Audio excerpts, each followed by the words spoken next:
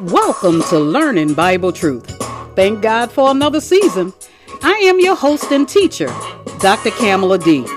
Here to take you on a tour of the Bible by reading entire books in the Bible. Not just one scripture, full chapters. And of course, I share my commentary while we read line upon line and precept upon precept of every word of scripture. Since you won't take the time to study and show yourself approved before God, I am bringing the scriptures to you.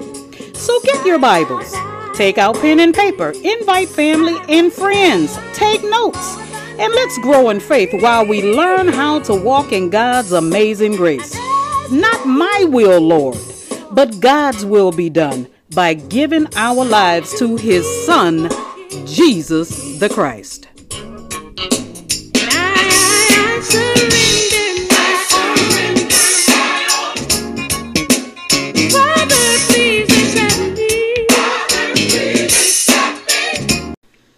Good day, saints. I hope this day finds you and your family well. I ask that God keep you and that God bless you this day. Hallelujah. We have reached episode number 5 in this epic, and I mean epic series. It's going to probably conclude within 36 weeks. Could be more, could be less. I don't know. I just know it's a lot of scripture I have to share, and I'm thinking about holding 2 episodes a week so that we can speed it up. But in any event, I'm quite sure those of you who are listening with an open mind and an open heart to receive the truth are being blessed. So, with that said, let's pray. Heavenly Father, in the name of your Son, Jesus the Christ, I come to you this day with thanksgiving first and foremost. I thank you for waking all of us up this morning. I thank you for clothing us in our right minds. I thank you for our health, Heavenly Father. I thank you for your continued deliverance. I thank you, Lord, for your unconditional love, for your grace, for your mercy. Lord, I ask that this day you open the minds of those you chose to listen to this message so that they can understand. Open their hearts, Father, so that they can receive the truth. Lord, your word never goes forth without completing that which you have set it out to do. And for that, Heavenly Father, we thank you. Hallelujah. Amen. Amen, saints. Hallelujah. Now, for those of you who are tuning in for the first time, I hope you had a chance to go on one of my podcasts and listen to the previously recorded 4 episodes so that you can catch up. If not, you can always do that. And our foundational scripture, I haven't been reading it for the past couple of episodes because those who are following this series on a regular basis already know. We are searching the scriptures, finding Jesus in the Old Testament, also known as the Hebrew Scriptures. The foundational scripture is found in John chapter 5, verses 39 and 40. Jesus was talking to the unbelieving Pharisees and Sadducees who were getting on him about healing people on the Sabbath day. And Jesus is the Sabbath day. Therefore, he is greater than the Sabbath day. He is our rest and he is our peace. But Jesus told them to search the scriptures. In them you think you have eternal life, but it is they who testify of me.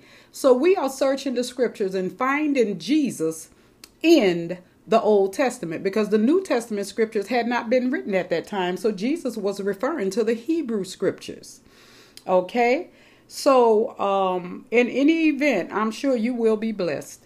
So we will continue in Genesis and finding Jesus in the life of Joseph. And eventually we will get to Moses and some of the other prophets and great men of old. So with that said, I ask that you go to Genesis chapter 41.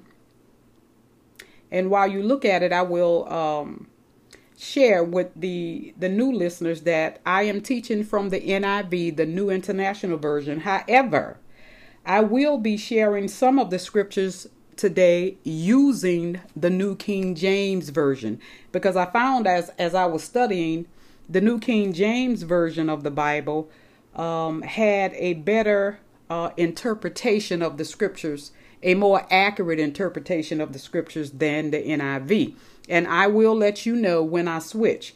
So until then, I am using the NIV. Okay. So beginning at verse 41, I will be reading chapter 41, verses 41 through 43. And I am reading. So Pharaoh said to Joseph, I hereby put you in charge of the whole land of Egypt. Now, for those of you who haven't been following the series, Pharaoh asked Joseph to interpret a couple of dreams that he had, and Joseph was able to interpret the dreams for Pharaoh. So Pharaoh is putting Joseph in charge of the entire land of Egypt. Now let me continue. Then Pharaoh took his signet ring from his finger and put it on Joseph's finger. He dressed him in robes of fine linen and put a gold chain around his neck.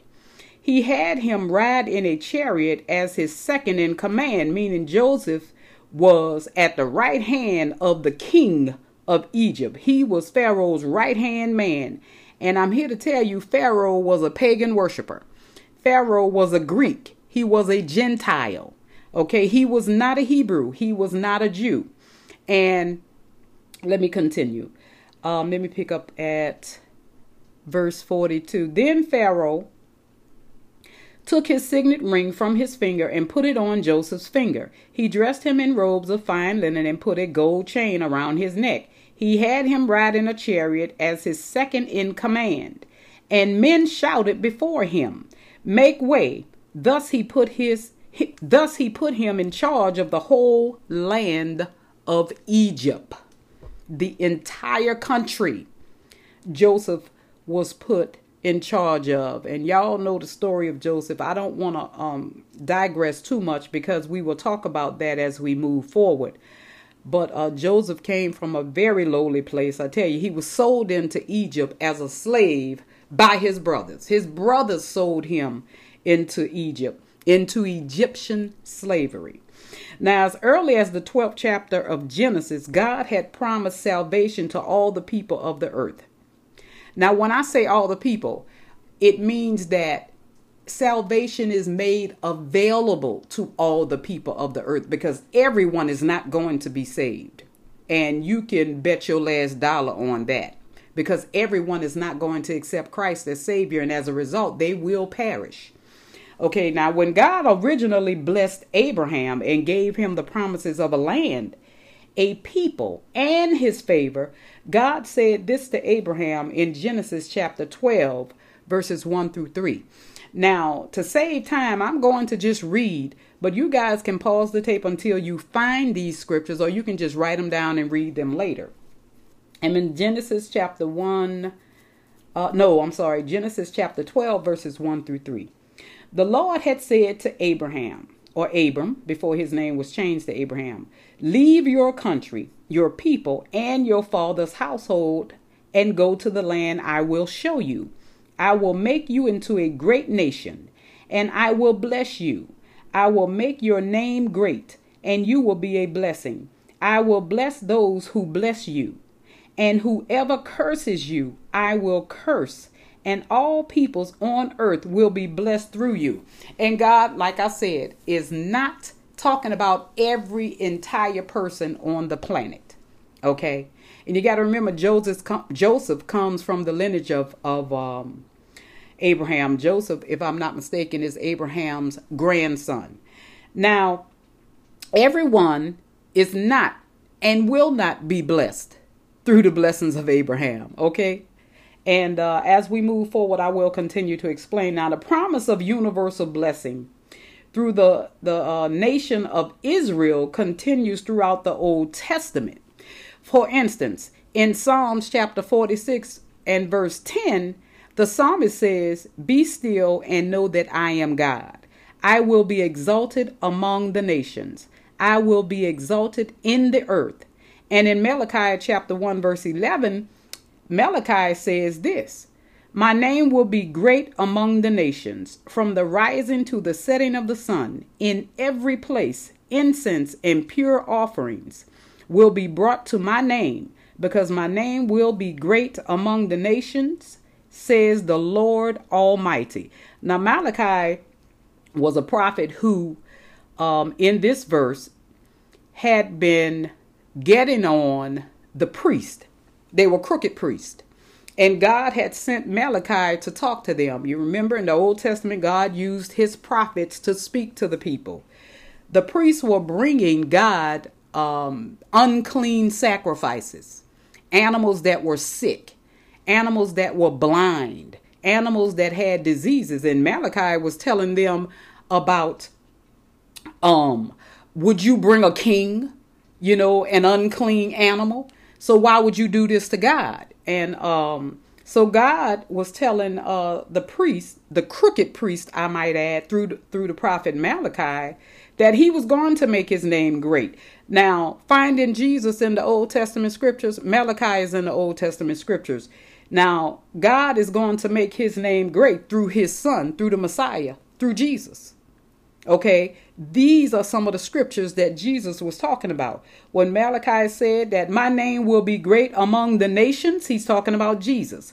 From the rising to the setting of the sun, in every place, incense and pure offerings, that's why he's mentioning the offerings, which is Jesus, will be brought to my name, because my name will be great among the nations, says the Lord Almighty.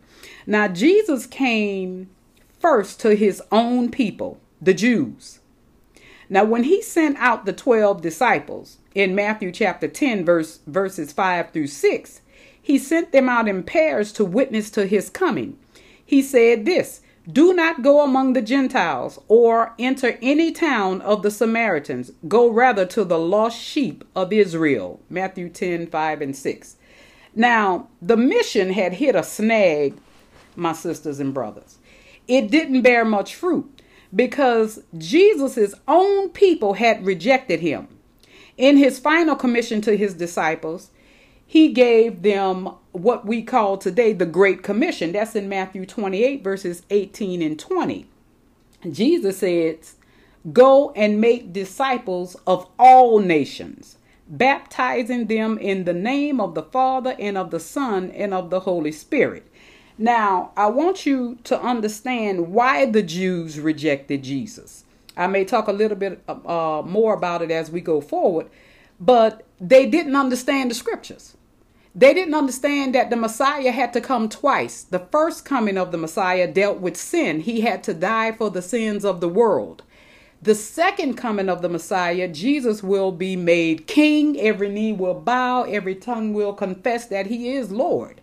So when the Bible says that all of Israel will be saved, they are talking about the ones who finally accept him in his second coming, because salvation will be made available to them then in the second coming of Christ. But not understanding these scriptures can cause you to fall.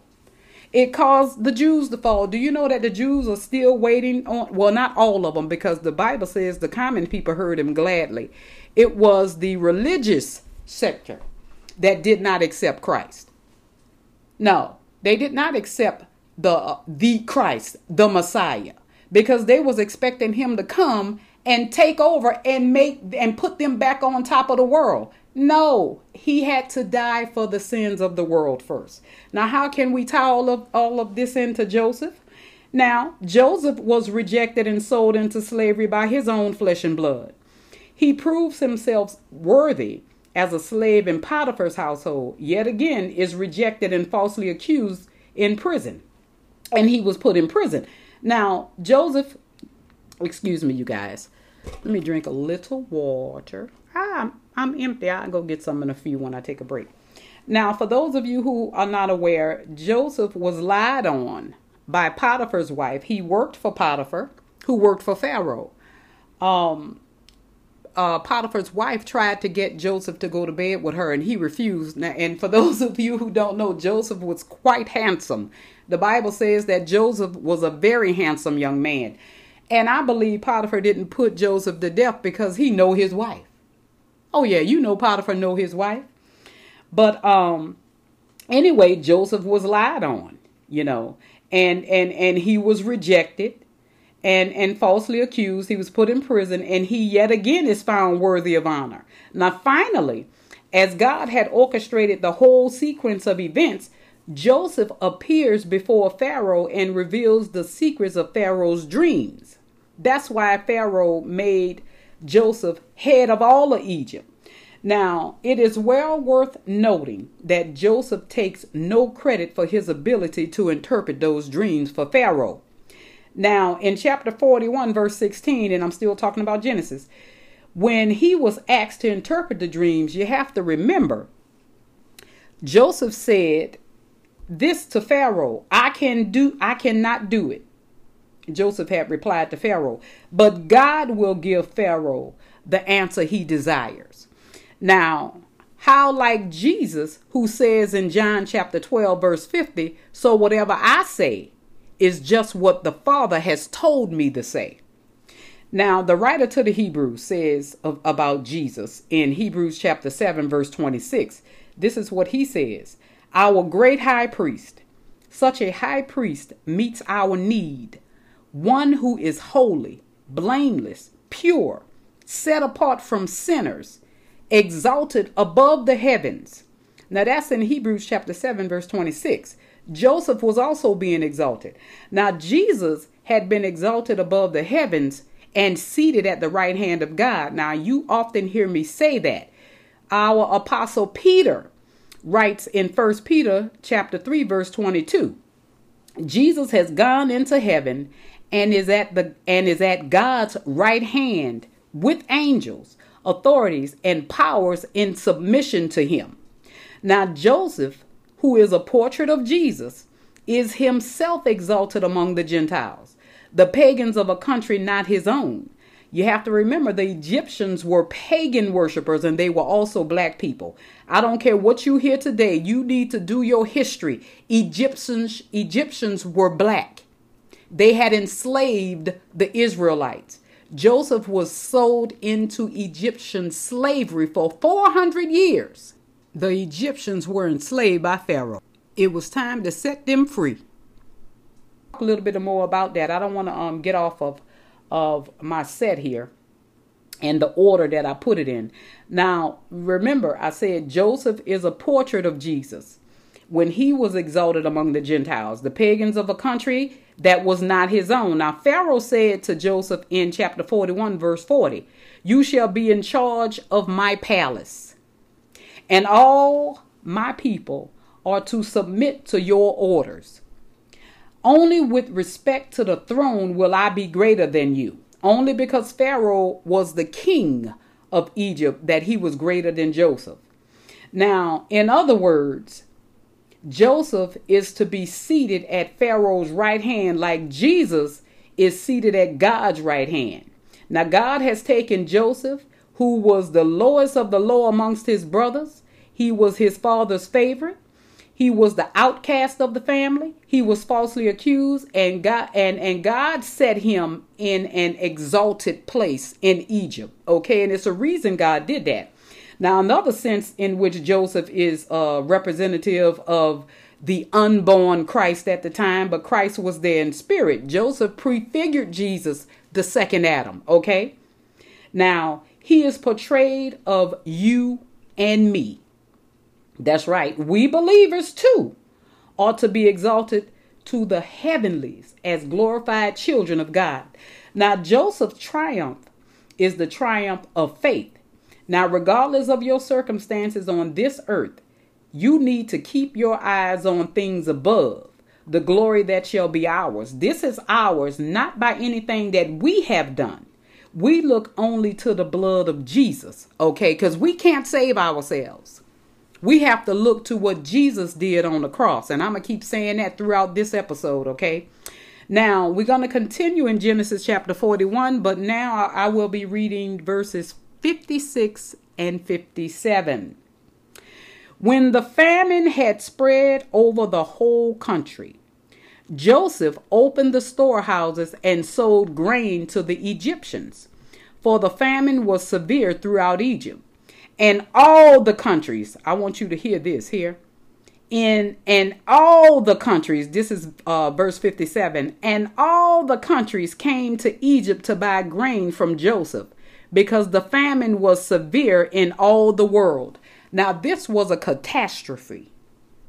In all the world, all the nations had to come to a black country to get food. Oh, but we are getting ready to tie this into Jesus. Do you hear me?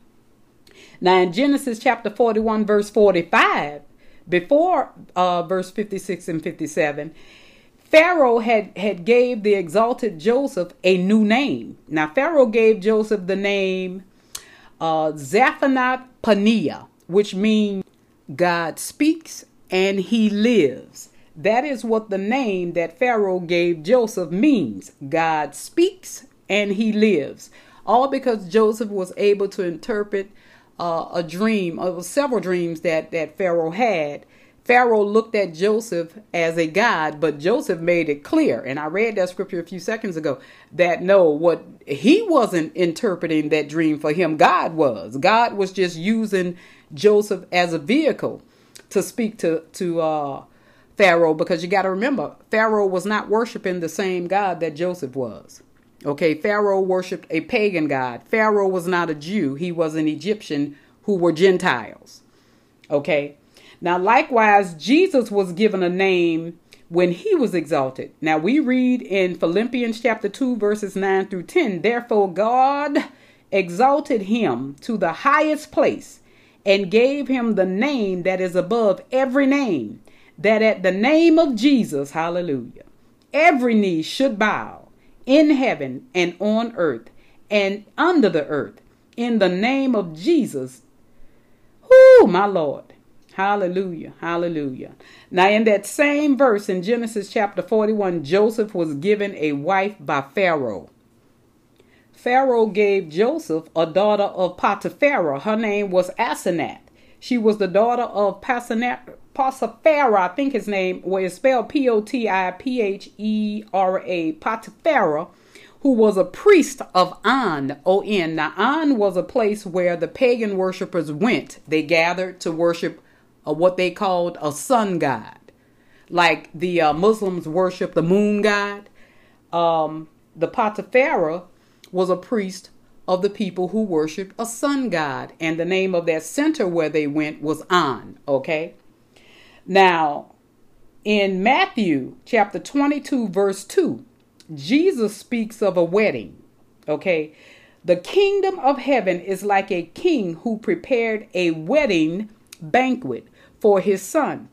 Now, we both Gentiles and Jews who have been saved by the blood of Jesus are the bride of Christ. And I'm quite sure some of you Christians who are listening have heard of that before.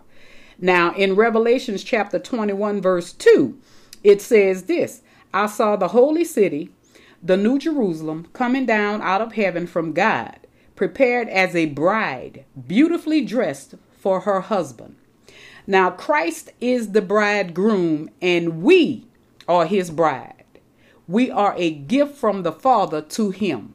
Okay? God gifted his son Jesus, us, as a gift. Okay? Now, finally, I think we should note in verse 46 of chapter 41 that Joseph was 30 years old when he entered the services of Pharaoh. In Luke chapter 3, verse 23, we are given facts about Jesus. And it says this, now Jesus himself was about 30 years old when he began his ministry. Now Joseph and Jesus began their most significant ministries at the same age, the age of 30. Now Joseph, in his position as CEO or governor or whatever you want to call him, or president of Egypt, he immediately began to make preparations for the coming famine. God had made clear that there would be 7 years of plenty, followed by 7 years of famine. So Joseph built storehouses for the grain that would be brought forth in the good years. Now, building up a reserve for the famine years that was coming ahead, we see in chapter 41, verse 57, that all the countries came to Egypt to buy grain from Joseph because the famine was severe in all the world. It wasn't just in Egypt. The famine was catastrophic in all the world. Now, even in Palestine, the needs were great, so great that Joseph's family also suffered. In verse 55, we read these words. When all Egypt began to feel the famine, the people cried to Pharaoh for food. Then Pharaoh told all the Egyptians, go to Joseph and do what he tells you to do. So Joseph held the keys to the storehouse of bread. Okay, let's tie this to Jesus. Now, Jesus said in John chapter 6, verse 35, I am the bread of life. He who comes to me will never go hungry, and he who believes in me will never be thirsty. Now, we mere humans, we face a planet where a real famine exists. Most of us in America may have plenty to eat in the kitchen, may have food in the pantry, in the cabinets, but we have a deeper spiritual hunger that will not be satisfied by any bread made by the hands of man. We have a hunger for the bread of life, Jesus. Now, just as the whole world came to Joseph in Egypt, we must come to Jesus to get the bread of life. Now, as Isaiah says, the prophet Isaiah says in chapter 55, verse 1, come, all you who are thirsty, come to the waters, and you who have no money, come buy and eat. Come buy wine and milk without money and without cost. You know what that's representing? Jesus not only has full authority to distribute the bread of life, but just as Joseph, he had unlimited resources. Now, Jesus says in Matthew 11:28, come to me, all you who are weary and burdened, and I will give you rest. And this was free. Now, weary, whether you are burdened, whether you are wearied, whether you are hungry, we come to Jesus just as we are. You don't need to fix yourself up to come to the Lord. Come to him just as you are. He is the Savior of the world. You hear me? Of the entire world. He is willing and mighty to save today. Now, I want to ask you, is Jesus your Savior? If you have been following this episode and a hunger for God has gripped your soul, I don't want you to delay, because salvation is not promised to you tomorrow. Tomorrow is not promised to you. You can finish this episode today and step outside and drop dead and don't know Jesus. And if you don't know who Jesus is and have not accepted him as Lord and Savior and confess with your mouth that he is seated at God's right hand, meaning that God raised him from the dead, when he ascended on high, he set him at his right hand, you're going straight to hell. It's unfortunate, but it's true. I hate saying that, but hey, I'm a minister of the gospel. My job is to tell the truth. Now, the table is set, and Jesus, like Joseph, before him, who handed out earthly food to the whole world, invites you to partake of the bread of life, the food that gives eternal life. Hallelujah. Hallelujah. I will be saying that throughout this little episode now. Genesis chapters 42 through 45. Let's pull out chapter 43. And I will be reading verses 29 and 30. And I have a tablet. I use electronic Bibles. I have two out in case I want to switch to the New King James. So verses 29 and 30 of Genesis 43 says this. As he looked about and saw his brother Benjamin, we're talking about Joseph. As Joseph looked about and saw his brother Benjamin, his own mother's son, he asked, is this your youngest brother, the one you told me about? And he said, God be gracious to you, my son. Deeply moved at the sight of his brother, Joseph hurried out and looked for a place to weep. He went into his private room and wept there. He wept at the sight of his brothers. Now, they didn't recognize him, but he recognized them. Now, like the Israelites many centuries later, the Hebrews in Palestine were being driven from the land that God had given them. This time it was because of famine. Now later the cause would be the Chaldeans, then ultimately the Romans in 70 AD. Now, diaspora dispersion is the story of the Jew throughout the history. Now, that story begins here in Genesis. Now, someone had once asked me to prove the truthfulness of the Bible in 2 words. And the 2 words are the Jew. Okay. One of the miracles of the ages had been how the Jewish people have been preserved by God under the most severe persecution and sufferings this world has ever seen, next to African Americans being enslaved in America. The Jews suffered the worst. Now, nothing can account for the unparalleled suffering of these people but the judgment and discipline of the Lord. Yes, it was the judgment and discipline of the Lord was the reason that the Jews had this unparalleled suffering. And there's a reason for that. The Apostle Paul says in Romans chapter 11, verses 25 through 27, he says that it is a mystery. Okay. I do not want you to be ignorant of this mystery, brothers, so that you may not be conceited. Israel has experienced a hardening in part until the full number of the Gentiles has come in. And so all Israel will be saved. Now, before I move forward, let me digress a little bit. He doesn't mean the entire Israel, every Jew will be saved, because every Jew will not be saved. Okay, let me continue. As it is written, the deliverer will come from Zion. He will turn godliness away from Jacob. Jacob's name was changed to Israel, remember? And this is my covenant with them when I take away their sins. So, although many Jews, including Paul, came to faith in Jesus in the early days of the church, the nation itself rejected Jesus as the promised Messiah. And they were being punished for that. Okay. Now that rejection was portrayed for us, thousands of years earlier by the brothers' rejection of their brother Joseph. Okay. Finding Jesus in the Old Testament scriptures is what we are talking about. Now, Joseph is a type of Christ. Okay. In Genesis chapters 42 through chapters 45, it tells the story of Joseph's dealings with his brothers. Y'all can write that down. Just read the entire chapters. They're not very long. Chapter 42 all the way through chapters 45. Okay.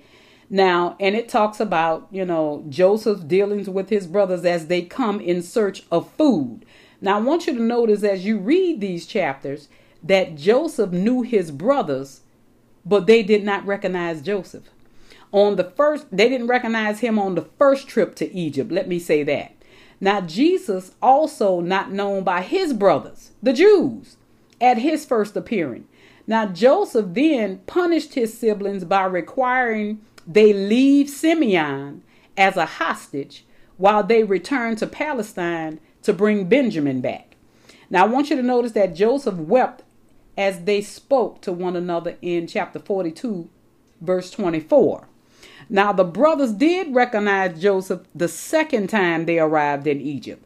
Now, just as the Bible says that Israel will recognize Jesus when he comes again, they are greatly troubled at Joseph's presence. They were in awe. What it was, they were in shock. And they confessed their guilt to him. Now, in the same way, Israel will bow down before the great glory of Jesus as he comes to earth again. Joseph then began to weep aloud in chapter 45, verses 1 and 2. Now, actually, we read of Joseph weeping 7 times in the final chapters of Genesis. If y'all want to read about that, I will provide the scriptures for you. Chapter 42, verse 24, chapter 43, verse 30, chapter 45, verses 1 and 2, and verse 15, chapter 46, verse 29, and the final chapter 50, verse 1, and chapter 50, verses 15 through 17. You can read about Joseph weeping. Now, he was a man of compassion for his Israelite brothers. Yes, Joseph was full of compassion. Now, in the same way, Jesus was a man full of compassion for Israel. Now, as Jesus entered the holy city on his way to his destiny on the cross, in the gospel according to Luke, I think it's chapter 19, verses 41 through 44. Let me find that. You guys can look while I look, because I'm pulling this up. I may read this one from the New King James, so we can look together. It is the gospel according to Luke, chapter 19. Verses 41 through 44. Yes. So let me begin reading. And I'm reading from the New King James, saints. Now, as he drew near, he saw the city and wept over it, that he is Jesus. And verse 42, if you had known, even you, especially in this your day, the things that make for your peace, but now they are hidden from your eyes. Verse 43, for days will come upon you when your enemies will build an embankment around you, surround you, and close you in on every side. Verse 44, and level you and your children within you to the ground, and they will not leave in you one stone upon another, because you did not know the time of your visitation. My Lord. My Lord. Now let me read this from the NIV so that you can understand why I switched. As he approached Jerusalem and saw the city, he wept over it and said, if you, even you, had only known on this day what would bring you peace, but now it is hidden from your eyes. The days will come upon you when your enemies will build an embankment against you and encircle you and hem you in on every side. They will dash you to the ground, you and the children within your walls. The New King James doesn't mention the children within your walls. It says, and your children within you. They will not leave one stone on another, because you did not recognize the time of God's coming to you. And the New King James says, because you did not know the time of your visitation. Your visitation was Jesus coming in the flesh. God coming in the flesh of his son. Now, earlier, Jesus wept over the grave of his friend Lazarus. But Jesus was to show his greatest compassion at Calvary, where he died for the sins of the whole world, of people everywhere, of all ethnicities, of all skin colors, and all national origins, of all nations, the just and the unjust. And I ask you again, do you recognize Jesus? Just like Joseph's brothers didn't recognize him, the position he was in. Do you recognize Jesus today? Do you know who he is? Hallelujah. Do you know who the Savior is? Because if you don't, let me tell you something. Tomorrow is not promised to you. Salvation is today. You need to accept him today. You don't know when your life will end. When I suffered from a stroke in March of this year, let me tell you this. I never shared this before. If God had decided that he wanted me to be with him that day, I was ready. I know who Jesus is. And that soft voice spoke to me and said, you're going to be fine. You're going to be okay. You can share this in your ministry, that I am still a healer. I stand before you today. I am no longer paralyzed. I can speak. I can still preach and teach the gospel. Never lost not one word of my memory. Hallelujah. Hallelujah. Yes, he is Jehovah Rapha, the God who heals. All right. Genesis chapter 45. Go there. Genesis chapter 45. I will be reading verses 4 through 8. Beginning at verse 4. Then Joseph said to his brothers, come close to me. When they had done so, he said, I am your brother Joseph, the one you sold into Egypt. Verse 5. And now, and I am reading from the NIV again. And now do not be distressed and do not be angry with yourselves for selling me here, because it was to save lives that God sent me ahead of you. Y'all keep your finger on verse 5 here. He said, because it was to save lives that God sent me ahead of you. Verse 6. One of the reasons I don't like to call out the numbers to the verses is because it slows us down. So that's why I just read through. But God sent me ahead of you to preserve for you a remnant on earth and to save your lives by a great deliverance. So then it was not you who sent me here, but God. It doesn't matter the avenue in which God gets you to where he wants you to go. If God is bringing you there, trust me, you are there for a reason. Okay, so then it was not you who sent me here, but God. He made me father to Pharaoh. Now, it doesn't mean that he's Pharaoh's father. It means that he is a great leader in Pharaoh's, let's say, cabinet. Okay. Lord of his entire household and ruler of all Egypt. Pharaoh was laid back. He had someone he could trust. He had someone that knew God, the true and living God. Why Pharaoh didn't accept the true and living God is beyond me. Because religion can't save. And you best believe Pharaoh bust hell wide open when he passed away. But Joseph didn't. And let me tell you this. You can have a true man of God, a true woman of God in the midst of pagans. And do you know nothing will happen to them because that person that belongs to the true and living God is amongst them? Is in their midst? Do you know that? There can be a plane getting ready to crash. But if a man of God, of the true and living God, a woman of God, of the true and living God is on that plane will not crash that day. Oh no, that plane will not crash that day. But I want you to understand and see Jesus in this. Because remember what Joseph said. He said, it was not you who sent me here, but God. He made me father to Pharaoh, Lord of his entire household and ruler of Egypt. God is setting the ground to where he is going to save his people.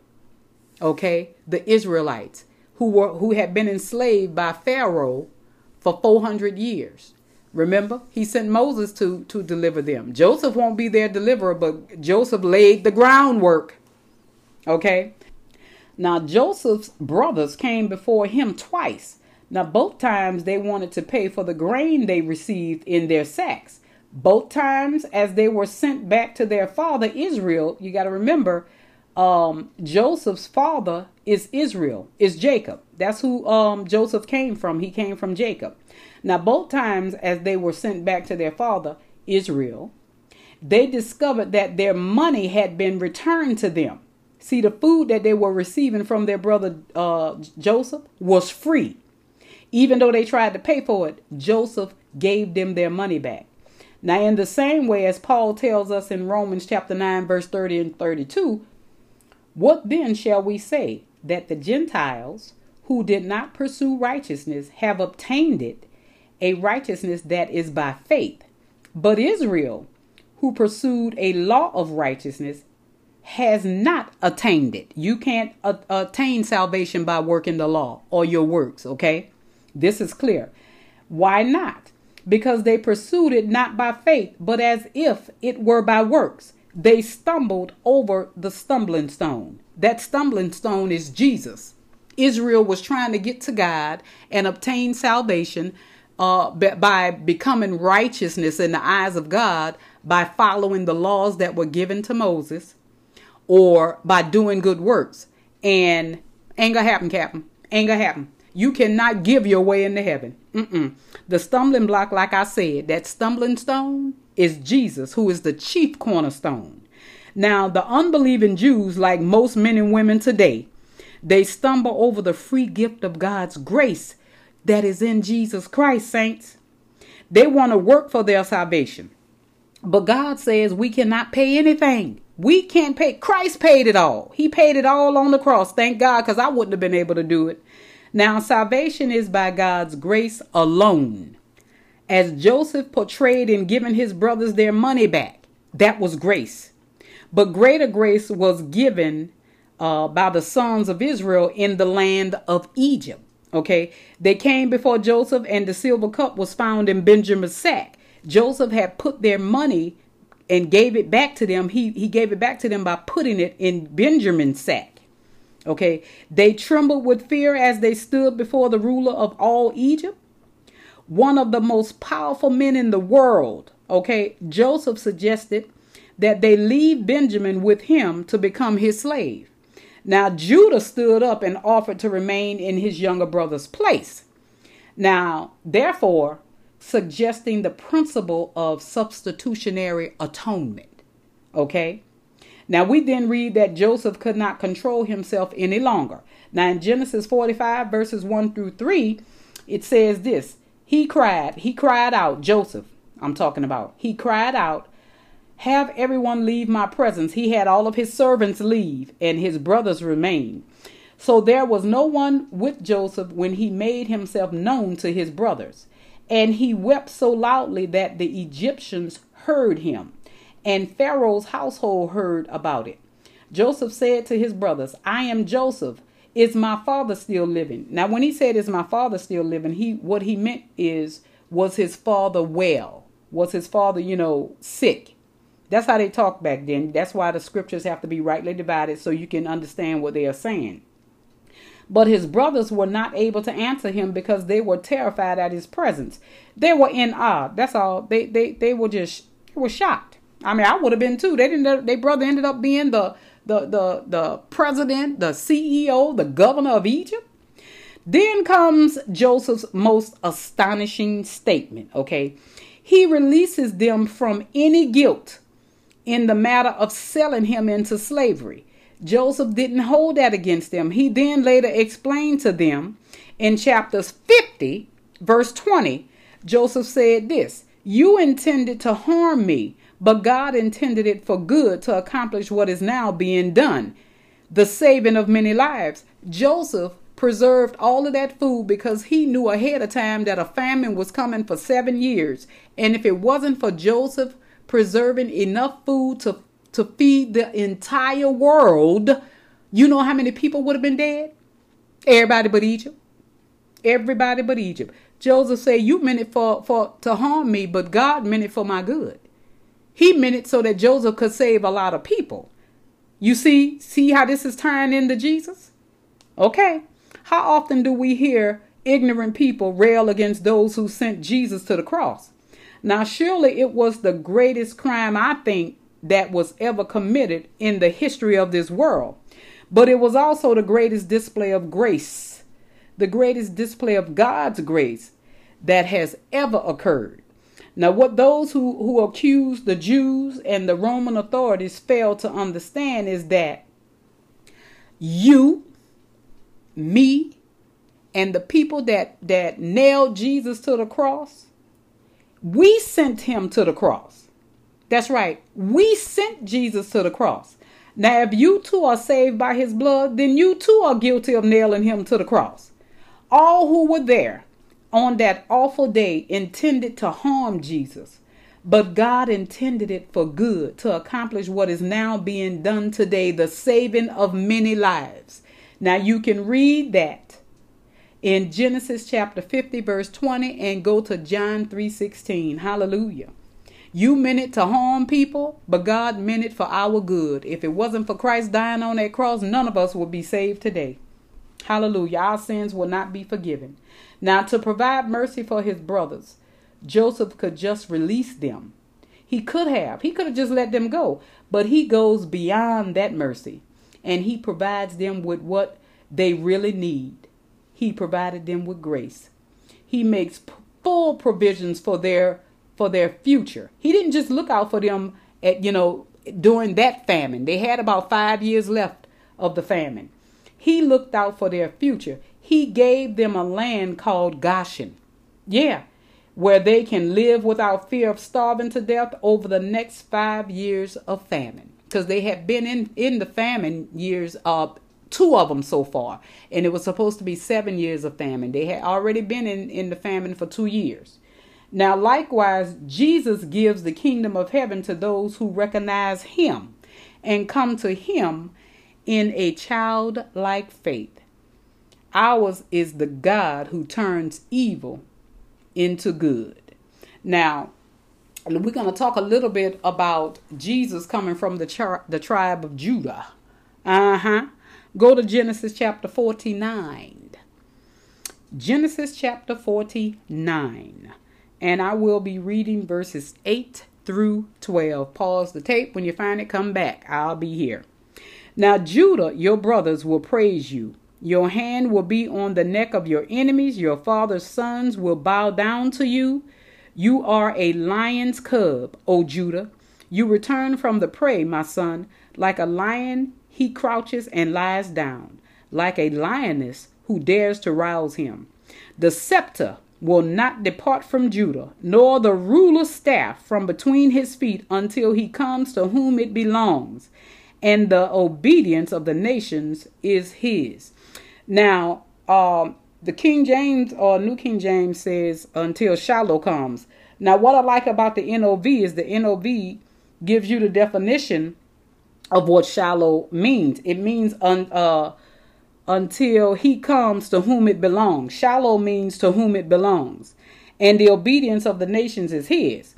Now, he will tether his donkey to a vine, his coat to the choicest branch. He will wash his garments in wine, his robes in the blood of grapes.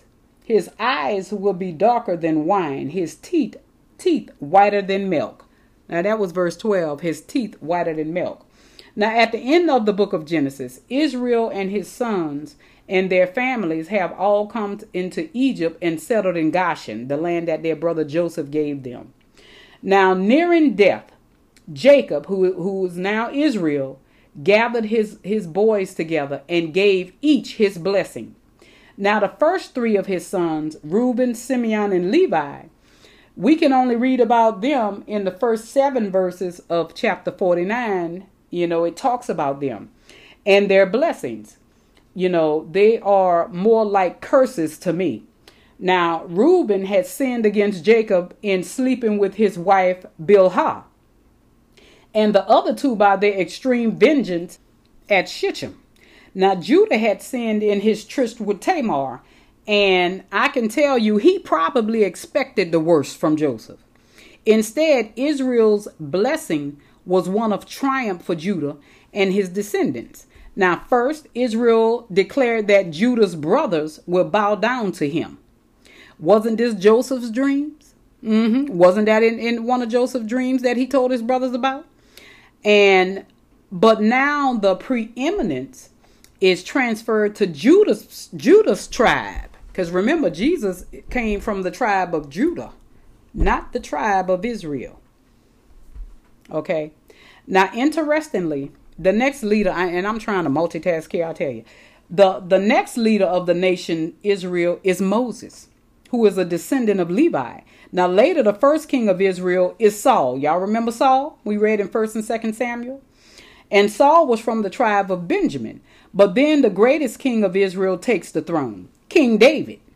And his descendants form the kingly line in Judah, following the division of Israel. Yeah, Judah broke off from Israel. That's how we got them two tribes, Israel and Judah. And Jesus come from the line of Judah, not the line of Israel.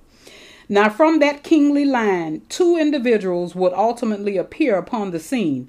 A man named Joseph and a woman named Mary. They came from the tribe of Judah, which is why the Messiah came from the tribe of Judah. Now, of course, it was Jesus. Now, I want you to read Matthew chapter 1 and Luke chapter 3 if you want to read about Mary and Joseph and how they met and Jesus and how they were associated with the tribe of Judah. Now, Jesus was to be born in the town of Bethlehem. As we will see later on in this series, we haven't gotten there yet. And, we will read about Bethlehem in Micah chapter 5, verse 2. Now, Bethlehem is in Judah's portion of the promised land of Israel. Jesus, who was to be born there, is the Lion of the tribe of Judah. You can read that clearly in Revelation chapter 5, verse 5. Now, in the next phrases of Israel's prophetic blessing come these words. Remember, the scepter will not depart from Judah, nor the ruler's staff from between his feet until Shiloh comes. Or, like the NIV says, until he comes to whom it belongs, and the obedience of the nations is his.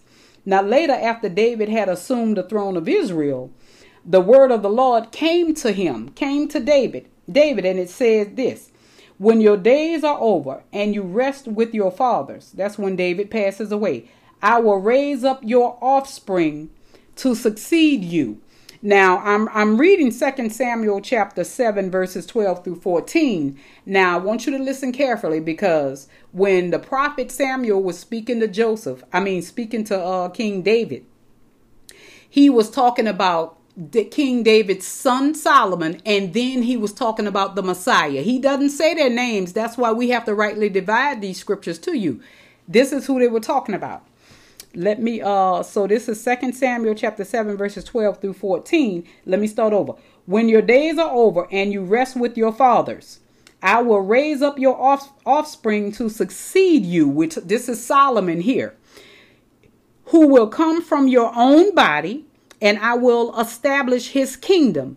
He is the one who will build a house for my name. Now, if you can remember, if you ever read 1st and 2nd Samuel, God would not allow King David to build his house because David had a lot of bloodshed on his hands. Okay? Although he loved God and was a man after God's heart, David killed a lot of people in war, and David did a lot of things that were not pleasing in the sight of God. So God told David in 2 Samuel through the prophet Samuel that he was going to allow his son to build his house. That son was King Solomon. Okay. Now, and the Bible says in 13, verse 13, he is the one who will build a house for my name, and I will establish the throne of his kingdom forever. Now, I will be his father and he will be my son. Now, right here, when it says, and I will establish the throne of his kingdom forever, we're talking about the Messiah. Okay, because he's coming from the line of Judah. He's coming from the lineage of David, because Mary and her earthly husband Joseph came from the lineage of Judah. Okay, I will be his father and he will be my son. He's talking about Jesus, the Son of God, right here, finding Jesus in the Old Testament Hebrew scriptures. Okay. Now, if you guys want to read about that, I know I said it before, but let me reiterate. 2 Samuel chapter 7, verse 12 and 14. Now, David's son, like I said, was Solomon. He would build the physical temple in Jerusalem. But the word from God to David clearly spoke of a coming of the Messiah. And let me correct myself while it just hit me. It was God speaking directly to David at that time. It was not Samuel. Even though Samuel had mentioned those things to David, I had read the entire book of 1 Samuel and 2 Samuel. It's on my podcast. And if you guys want to go through it and find it, 1 and 2 Samuel, I read the entire books. I think it was maybe 10 or 12 episodes, but it blessed a lot of people who didn't know how Saul became the first king of Israel, and then David was the second king and his son Solomon was the third king. I plan on doing a series on all the kings of Israel, maybe sometime next year, but until then, I got a lot of other things to do. Now, like I said, David's son Solomon was to build the physical temple of Jerusalem, but the word from God to David clearly spoke of a coming Messiah, Jesus, the Son of God. Now, who would build the true temple of God, his church, which is also known as the body of Christ. Now, the obedience of the nations will be his, and he will reign forever. He will rule not only Israel, but the entire universe of men. That's Jesus. You hear me? So following these different religions and different denominations is not helping you. You better look unto Jesus, the author and finisher of our faith. Jesus is both the Son of God and the Son of Man. Now, although seen only by the eye of faith, Jesus is reigning now from his throne and will reign forever. And the prophet Isaiah says that in Isaiah chapter 9, verse 7, how the Messiah will reign forever. Okay.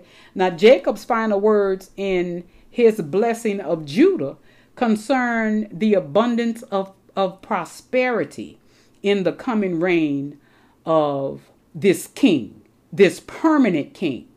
Now, normally one washes his or her clothing in water, but this coming one will wash his in the blood of grapes.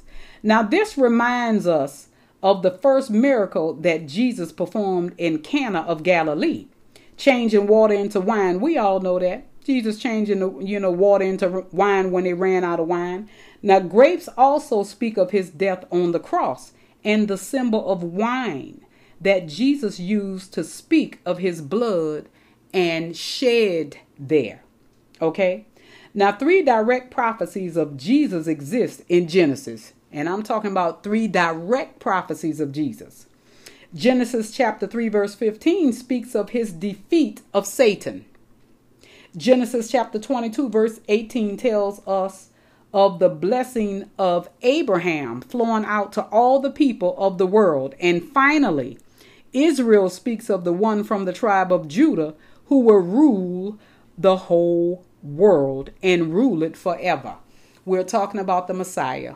Saints, I hope this episode blessed you. Episode 6, I will begin studying for it later today, and we will proceed next Saturday or either Sunday.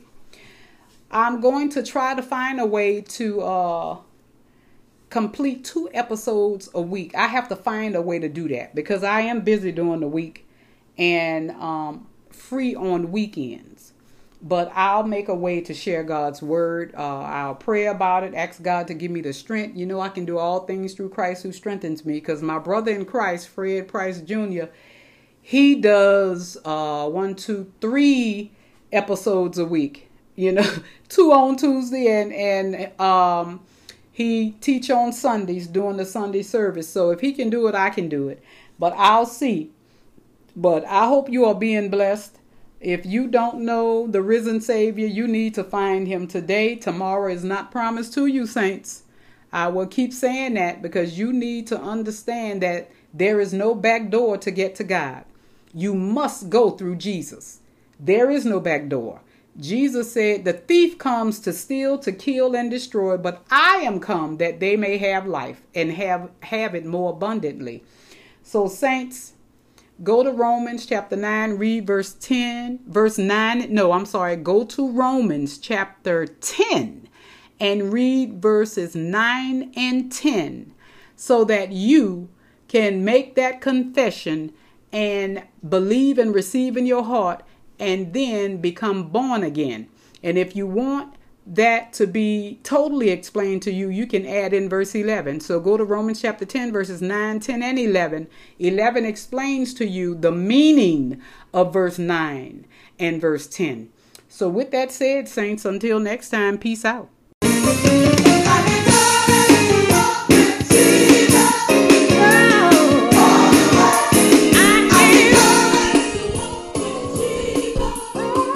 I hope you were enlightened by this message.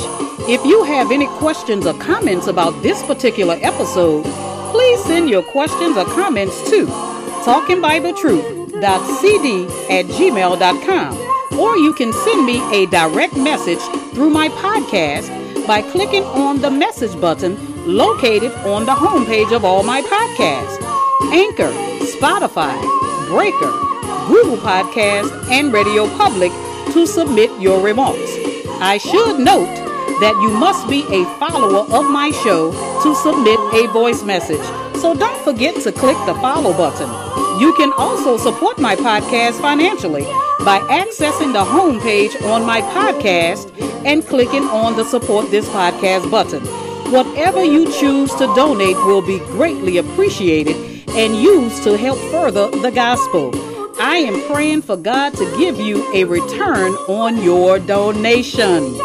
In 1 Corinthians chapter 9, verse 14, the Apostle Paul says, in the same way, the Lord commanded that those who proclaim the gospel should get their living by the gospel.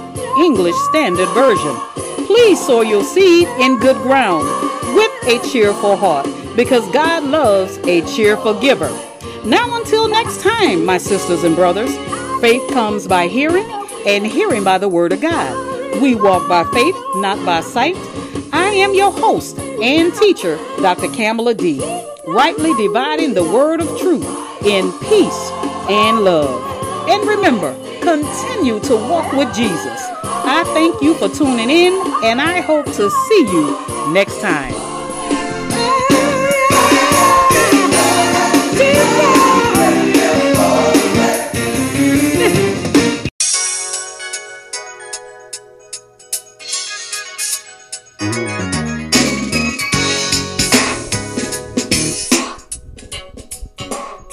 Welcome to Learning Bible Truth. Thank God for another season. I am your host and teacher, Dr. Kamala D., here to take you on a tour of the Bible by reading entire books in the Bible, not just one scripture, full chapters. And of course, I share my commentary while we read line upon line and precept upon precept of every word of scripture. Since you won't take the time to study and show yourself approved before God, I am bringing the scriptures to you. So get your Bibles, take out pen and paper, invite family and friends, take notes, and let's grow in faith while we learn how to walk in God's amazing grace. Not my will, Lord, but God's will be done by giving our lives to His Son, Jesus the Christ.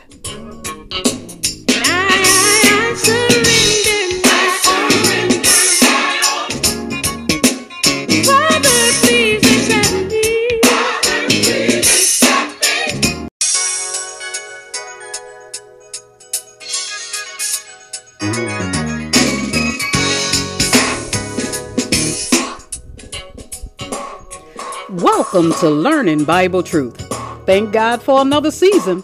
I am your host and teacher, Dr. Kamala D., here to take you on a tour of the Bible by reading entire books in the Bible, not just one scripture, full chapters. And of course, I share my commentary while we read line upon line and precept upon precept of every word of scripture. Since you won't take the time to study and show yourself approved before God, I am bringing the scriptures to you. So get your Bibles, take out pen and paper, invite family and friends, take notes, and let's grow in faith while we learn how to walk in God's amazing grace. Not my will, Lord, but God's will be done by giving our lives to His Son, Jesus the Christ.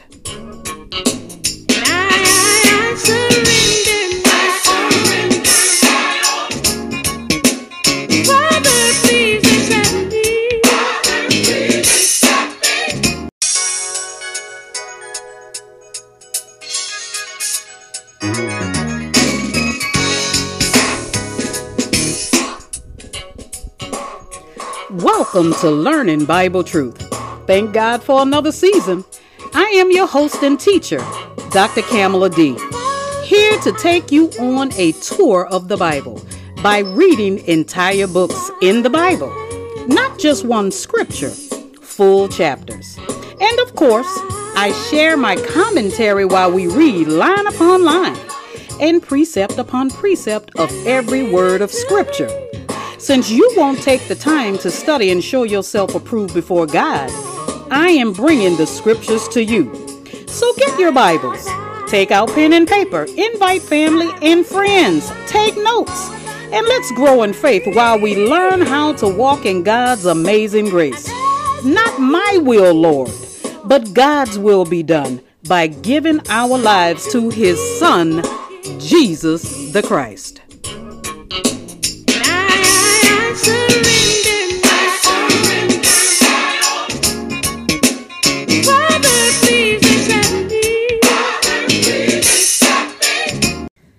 Hello, everyone. Welcome to Learning Bible Truth. I am your host and teacher, Dr. Kamala D. Forgive me, I'm trying to get situated as I speak to you guys. Welcome back. Welcome back. We have been through literally a storm. Hurricane Ida hit the Louisiana East Coast. I am happy to say, proud to say, to God be all the glory, I'm okay. My family is okay. My friends are okay. I have some friends who sustained some damage to their homes, but nothing that can't be repaired. And they are physically okay. Praise God. To God be the glory. It was a Category 4. I have been through approximately 8 hurricanes, and this was by far the worst. But I never doubted that I would be okay. I have insurance, so if I had lost anything, it can be replaced. I'm not, addicted to anything that I have. I don't worship things. And fortunately, God spared my family and my friends, and we are truly grateful. I know I am. To God be the glory. Now we, just like I promised, are entering episode 6 of this 36, maybe 46 week series entitled Search the Scriptures. In them, they will lead you to Jesus. Now, the foundational scripture, which I will not read, is found in John chapter 5, verse 39 and 40. You can read that later if you want. But we are moving out of Genesis. In the past 4 or previous episodes, we covered Jesus in Genesis. So now we are moving over to the book of Exodus. And I promise you, this episode, episode 6, will be lingering in your mind for a long time. We are going even more in depth, where you will clearly see Jesus as God in the book of Exodus. So I will continue to read from the New International Version, NIV. If I choose to switch versions of the Bible, I'll let you know. So with that said, let's get this truth on the road. Go to Exodus chapter 1. We are going to read verse 22 and then move to chapter 2, and I will read verse 3. Okay? So Exodus chapter 1, verse 22, I am reading. Then Pharaoh gave this order to all his people. Every boy that is born you must throw into the Nile, but let every girl live. Now you can go on over to chapter 2, verse 3. Now a man of the house of Levi married a Levite woman, and she became pregnant and gave birth to a son. When she saw that he was a fine child, meaning he was beautiful, she hid him for 3 months. But when she could hide him no longer, she got a papyrus basket. Now, a papyrus basket, in your version, it may have what it actually is, but in the NIV, let me explain. It was material made like thick paper. That's what they used back in the ancient days. She got a papyrus basket for him and coated it with tar and pitch. Then she placed the child in it and put it among the reeds along the bank of the Nile. Now, y'all should know who we are getting ready to talk about. Now, remember, I said this before. Let me say it again. We now are leaving the book of Genesis, and we have moved over to the book of Exodus. Okay? Now, the Israelites had been in Egypt for over 400 years. They had been reduced to slavery, just as God had earlier told Abraham in Genesis 15, 13, and 14. Now, I may be referring to some scriptures that we read in Genesis, which is okay, like this one. And I think it bears reading again. Genesis 15, 13, and 14, this is God talking to Abraham about his descendants being in a foreign country and will be enslaved. But listen, let me read this quote, and this is from the NIV again. Now for certain that your descendants, this is God talking to Abraham, will be strangers in a country not their own, or your version may say, may be foreigners in a country not their own. and they will be enslaved and mistreated 400 years. But listen to this, verse 14. But I will punish the nation they serve as slaves, and afterward they will come out with great possessions. Now that great possessions is reparation. Now, the United States not paying reparation to people of color is going to be the downfall of America. America's sin is slavery, and they have not repented of that sin. They have not paid people of color reparation. Now, I have a series coming up after this 46 week series, and I will show you, even though the United States was not in the biblical days, I will show you the United States and what the Bible says about the United States today. And the United States, I don't want to scare anybody, but the truth is the truth. The Bible hasn't failed yet.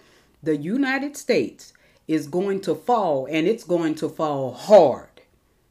Okay? Now, enough of that. Now, I want you to remember, Pharaoh, he worried that the Israelite slaves would become too many. And he thought that they would overwhelm his kingdom. Because according to Exodus chapter 1, verse 7, the Israelites were fruitful and they were multiplying greatly every day, so that the land was filled with a lot of Israelites. So Pharaoh, therefore, undertook a deliberate massacre. Yes, he did. He was a monster. And he aimed at reducing their number, the number of the Israelites. Now, it was the first in a line of many campaigns the Jews had suffered throughout history, and they continue to suffer. Now, Pharaoh ordered the Hebrew midwives to kill any male children, but allowed the girls to live. Now, that didn't work. So he then ordered that all male children be thrown into the Nile River to drown. Now, Moses was a child that was one of them who was ordered to be thrown into the Nile. He was ordered to be murdered. Now, later, we will see Moses as a type of Christ in other respects. But here we see him portraying the baby Jesus, even in his infancy. Now, in order to save Moses, his parents constructed a little ark. It was a boat of reeds and tar and launched him onto the Nile. Now, this little boat is also a picture of the Lord Jesus. You know, remember I talked about the ark being a covering, a protection for God's people. And it was also deliverance. And that was in chapter 7 of Genesis. Now, when Jesus was born, a king, not Pharaoh, reigned, but his worries were similar, just like Pharaoh's. Herod was his name. Now, Herod learned from a group of wise men from the east that a new king had been born in Judea. Now, Herod worried about a usurper to his throne. Now, I chose to use that word to sum it up, but for those of you who don't know what a usurper is, it's someone or a sect overthrowing, illegally overthrowing the kingdom or the throne of a king. Okay?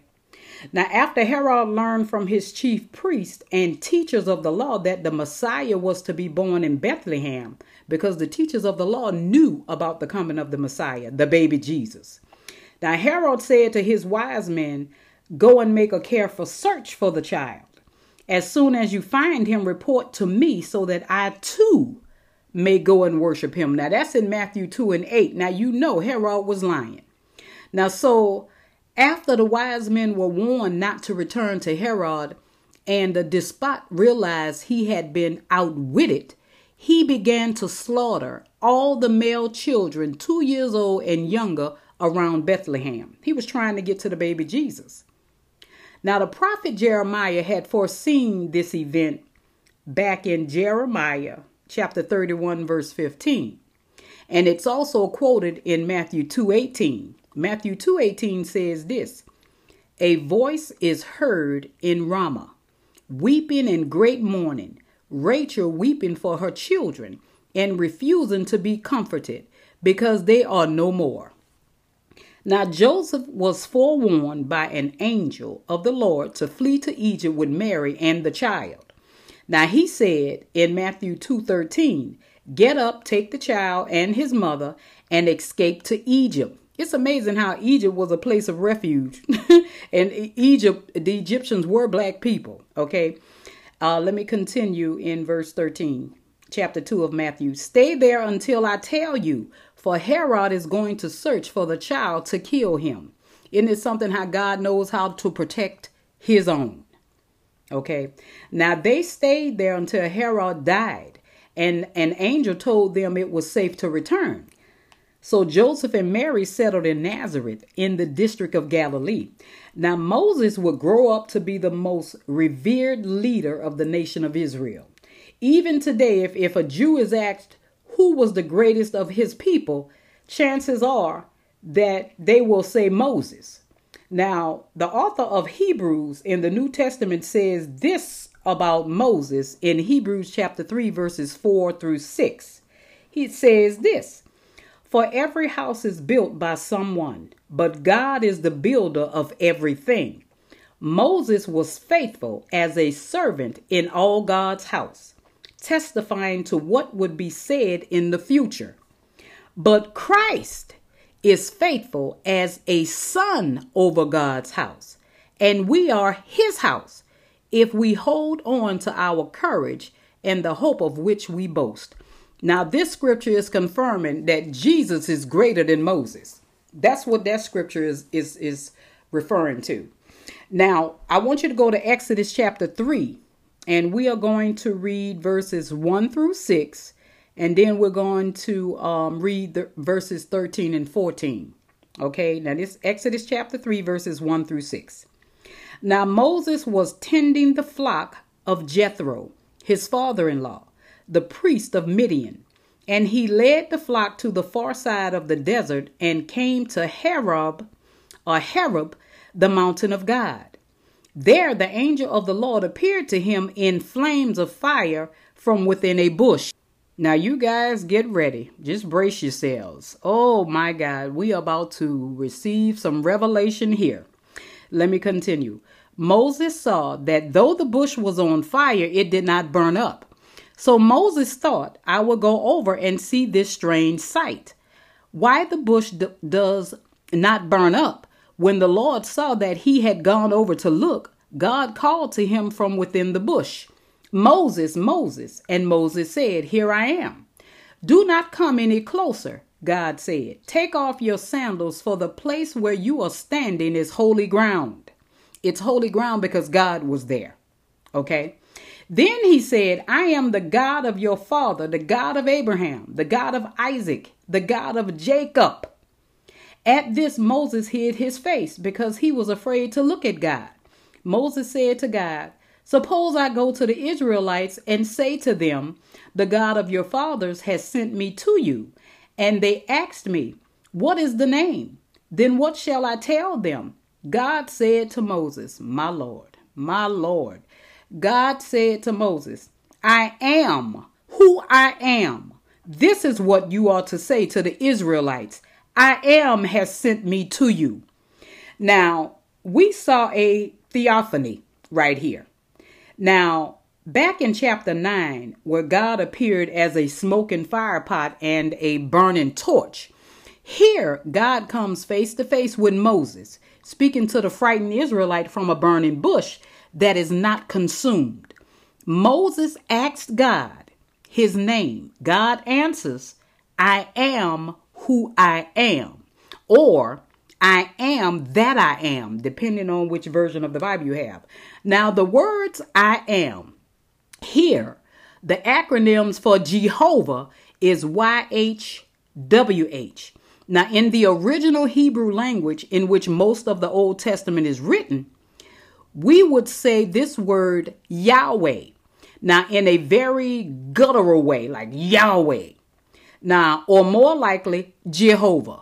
Okay, Jews might render Yahweh as Adonai because they have been forbidden to voice the original pronunciation since about the 3rd century BC. Now, what does this I am mean? Now, and let me say, and how does it link to Jesus? Now, God is saying that he is the pre-existent creator of the universe. That is what he is saying, with no beginning and no end.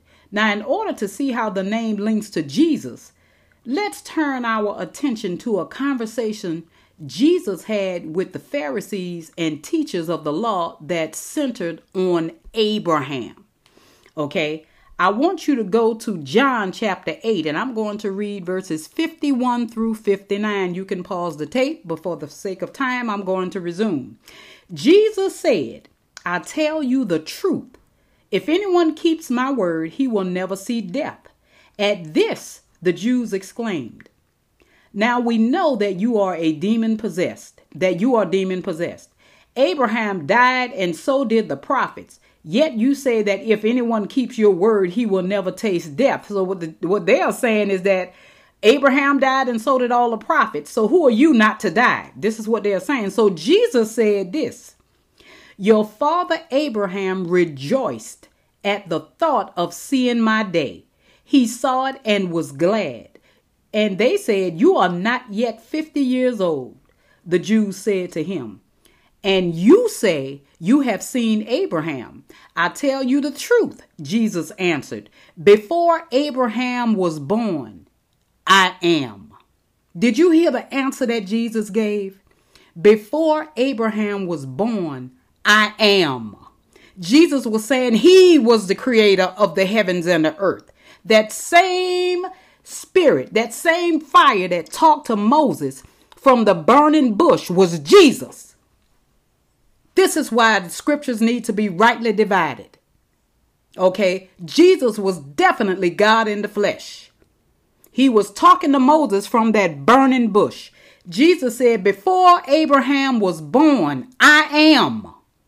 My Lord. Oh, I get excited. Especially when you know you have revelation of the scriptures. Now, let me finish. At this, they picked up stones to stone him, but Jesus hid himself, slipping away. Now, I wasn't going to add this to this episode, but it fits right here. Thank you, Holy Spirit. I want you to pay attention to Jesus hid himself and slipped away. They could not touch Jesus until he was ready to go to Calvary. This is not the only scripture in the New Testament where they tried to get Jesus, tried to pick up stones to stone him, but they couldn't. He just disappeared in their midst. Only God can do that. Jesus was not a magician. Trust me. Okay. Now, the I am Jesus uses here was literally Jehovah or Yahweh. Now, Jesus is making a direct claim upon eternal pre-existence, the claim to be God. Now, notice that the Jews immediately took up stones to stone him, which was the method of execution prescribed for blasphemy in Israel. Now, there's no question in their minds that Jesus was using the divine name. Jesus claimed to be the great I am of the burning bush. Now, we could go on for decades about this. Instead, let's look at some other I am statements of our Lord. And emphasis is always on mine now. I'm the one placing the emphasis. But let's look at some other I ams that Jesus said. John 6:35. Then Jesus claimed, I am the bread of life. He who comes to me will never go hungry, and he who believes in me will never be thirsty. John 8:12. You can write all this down because I'm about to zoom through here. I am the light of the world. Whoever follows me will never walk in darkness, but will have the light of life. John 10:7, Jesus says, I tell you the truth. I am the gate for the sheep. John 10:11, Jesus said, I am the good shepherd. The good shepherd lays down his life for the sheep. John 11:25, I am the resurrection and the life. He who believes in me will live even though he dies. John 14:6, which is my all-time favorite scripture. John 14:6, Jesus answered, I am the way and the truth and the life. No one comes to the Father except through me. John 15:1, Jesus said, I am the true vine and my Father is the garden. Now, some have falsely stated that Jesus never really claimed to be God. That's because they don't know these scriptures. Nothing could be further from the truth. The Pharisees and teachers of the law knew precisely what he was claiming to be, or who Jesus was claiming to be. Now, go to Exodus chapter 5. We're going to review Jesus in Exodus chapters 5 through chapter 11. Okay. Now let's look at Exodus chapter 5 verses 1 and 2. Afterward, Moses and Aaron went to Pharaoh and said, "This is what the Lord, the God of Israel, says. Let my people go, so that they may hold a festival to me in the desert." Pharaoh said, "Who is the Lord that I should obey him and let Israel go? I do not know the Lord, and I will not let Israel go." And a lot of people don't know the Lord. We have a lot of pharaohs running around faking like they're Christians.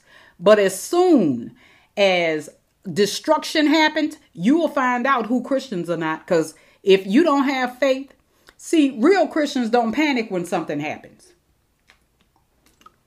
I had to drink some water. Real Christians do not panic, just like Shadrach, Meshach, and Abednego didn't panic. Now, that's a whole nother story, but it fits right here. I may read that just before the end of this series. Now, the fallen angel Satan appears in the Holy Scriptures in the Garden of Eden with the first couple, Adam and Eve. Now, like Jesus, pictures of Satan regularly occurs in the Bible. Nimrod in Genesis 10, chapter 8, is one of Satan's people. Now, Pharaoh, king of Egypt, is another. Now, Egypt is a picture of the world system. And just as Pharaoh is ruler of Egypt, Satan is the ruler of this world system. You can read 2 Corinthians 4:4, for instance. Now, he is the God with a little g of this world in these verses. Satan is not the God of all the ages. He is the God of this world. Okay, he's not the creator of this world. That's why this world sees so much destruction, because Satan is in charge. But God has an ark around his people. That's why we are still standing when the smoke clears. Now, Moses and Aaron have been commissioned by God, who we've just seen is Jesus in the burning bush. We're talking about finding Jesus in the Old Testament, in the scriptures. Didn't Jesus say, "Search the scriptures? In them you think you have eternal life, but it is them what? The scriptures who testify of me." Now, we've just seen Jesus in the burning bush to present themselves to Pharaoh and tell him to let Israelites leave Egypt. Jesus was telling Moses to go and tell Pharaoh to let his people leave Egypt. Okay. Now, God says of Pharaoh in Exodus chapter 9, verse 16, God says this: "I have raised you up for this very purpose, that I might show you my power, and that my name might be proclaimed in all the earth." Now, it is the same with Satan. God allows him to roam because it serves God's purpose in his self-revelation. Now, the book of Revelation in the New Testament speaks of our Lord conquering Satan by throwing him into the lake of fire and brimstone. That's in Revelation chapter 20, verse 10. And a lot of people going to follow Satan right there in the lake of fire and brimstone, those who are outside of Christ. Now, it is interesting that God also throws Pharaoh into a lake to die as well, the Red Sea. In fact, many similarities exist between these chapters in Exodus and Revelation. Now, as you may recall, the 11 plagues that God brings upon Pharaoh and his people in Exodus are the plagues of snakes, water into blood, frogs. I'll be hauling tail because I'm scared of frogs. Gnats, flies, against livestock, boils, hail, locusts, darkness, and finally the deaths of Egypt's firstborn. Now, similarly, in the book of Revelation, the revelation of Jesus Christ, to be exact, they appear again. Like Moses and Aaron, 2 witnesses are promised who will have the power to work miracles in God's name. That's in Revelation chapter 11, verses 3 through 6. The beast is also able to work signs and wonders. That's how Satan can fool a lot of y'all, because he's able to work signs and wonders too. And once again, water is turned into blood in chapters 8, verse 8, and chapter 16, verses 4 through 5. Now, frogs conjured up by the satanic forces reappear in chapter 16, verse 13. Another plague of locusts appears in chapter 9, verses 2 and 11. Boils from God afflict those who oppose him in chapter 16, verse 2. Now, hailstones hit the earth once again in chapter 8, verse 7. Now, a terrible darkness shall descend upon the earth during those days, chapter 16, verse 10. The wicked will harden their hearts like they are doing right now. They are hardening their hearts against the true and living God, just like Pharaoh did in chapter 9, verse 20 and 21. Death will reign on the earth, chapter 9, verse 15. I don't think it's a coincidence that John's vision is so much like the history of Israel's journey. I just don't think it is. It's not a coincidence. Like the Israelites who were delivered from Pharaoh's clutches in Exodus, all of God's saints will be delivered from the clutches of Satan. All of God's saints. You know, I often tell people everyone is not a child of God. Now, everyone may be the creation of God, but everyone doesn't belong to God. You have to go through the adoption agency of the Lord Jesus Christ. Now, like Paul writes in Romans chapter 11, verse 26, Paul says this, and so all Israel will be saved, as it is written, the deliverer will come from Zion. He will turn godliness away from Jacob. Now, the church, of course, is the true Israel, the church of the Lord Jesus Christ. Now, again, in 1 John 3, verse 8, the reason the Son of God appeared was to destroy the works of the devil. Now, some people are eager to attribute Satan with too much power. Now, many believe that he's a match for God. Ain't no match. Satan ain't no match for God. But the Bible is clear that God controls Satan's every move and uses him for his own purposes. As we've said before, that I said previously. Nowhere in Scripture is this more clearly seen than in the book of Job. In chapters 1 and 2 of that book, we have a conversation that took place between God and Satan. And a lot of people can read this and still say that God made Job suffer. No, he didn't. It was the devil. And it's written that Satan and God had a conversation. Now, Satan had accused Job of only trusting in God because of his wealth and the good living situation Job was in. So he proposed a test. God granted Satan the right to attack Job, taking away his wealth and his children and ultimately his health, not his life. Now, without God's permission is what you need to focus on. Satan could not have done anything to Job. Satan is powerless without God's permission. And all the destruction you see Satan wreaking on this planet is because he has permission to do it. People are turning their backs on God. People have turned away from God, but God promises to secure and protect his people. So you might say, why does God allow Satan to exist at all? Now we have the answer in Exodus chapter 9, verse 16, and as quoted by Paul in Romans 9, chapter 17. For the scripture says to Pharaoh, I raised you up for this very purpose. And Pharaoh representing Satan. Okay. Pharaoh was a representation of Satan. Paul says in Romans chapter 9, verse 17, once again, for the scripture says to Pharaoh, I raised you up for this very purpose, that I might display my power in you, and that my name might be proclaimed in all the earth. My Lord. My Lord. Now let's look at how Jesus is our Passover lamb. Go to Exodus chapter 12.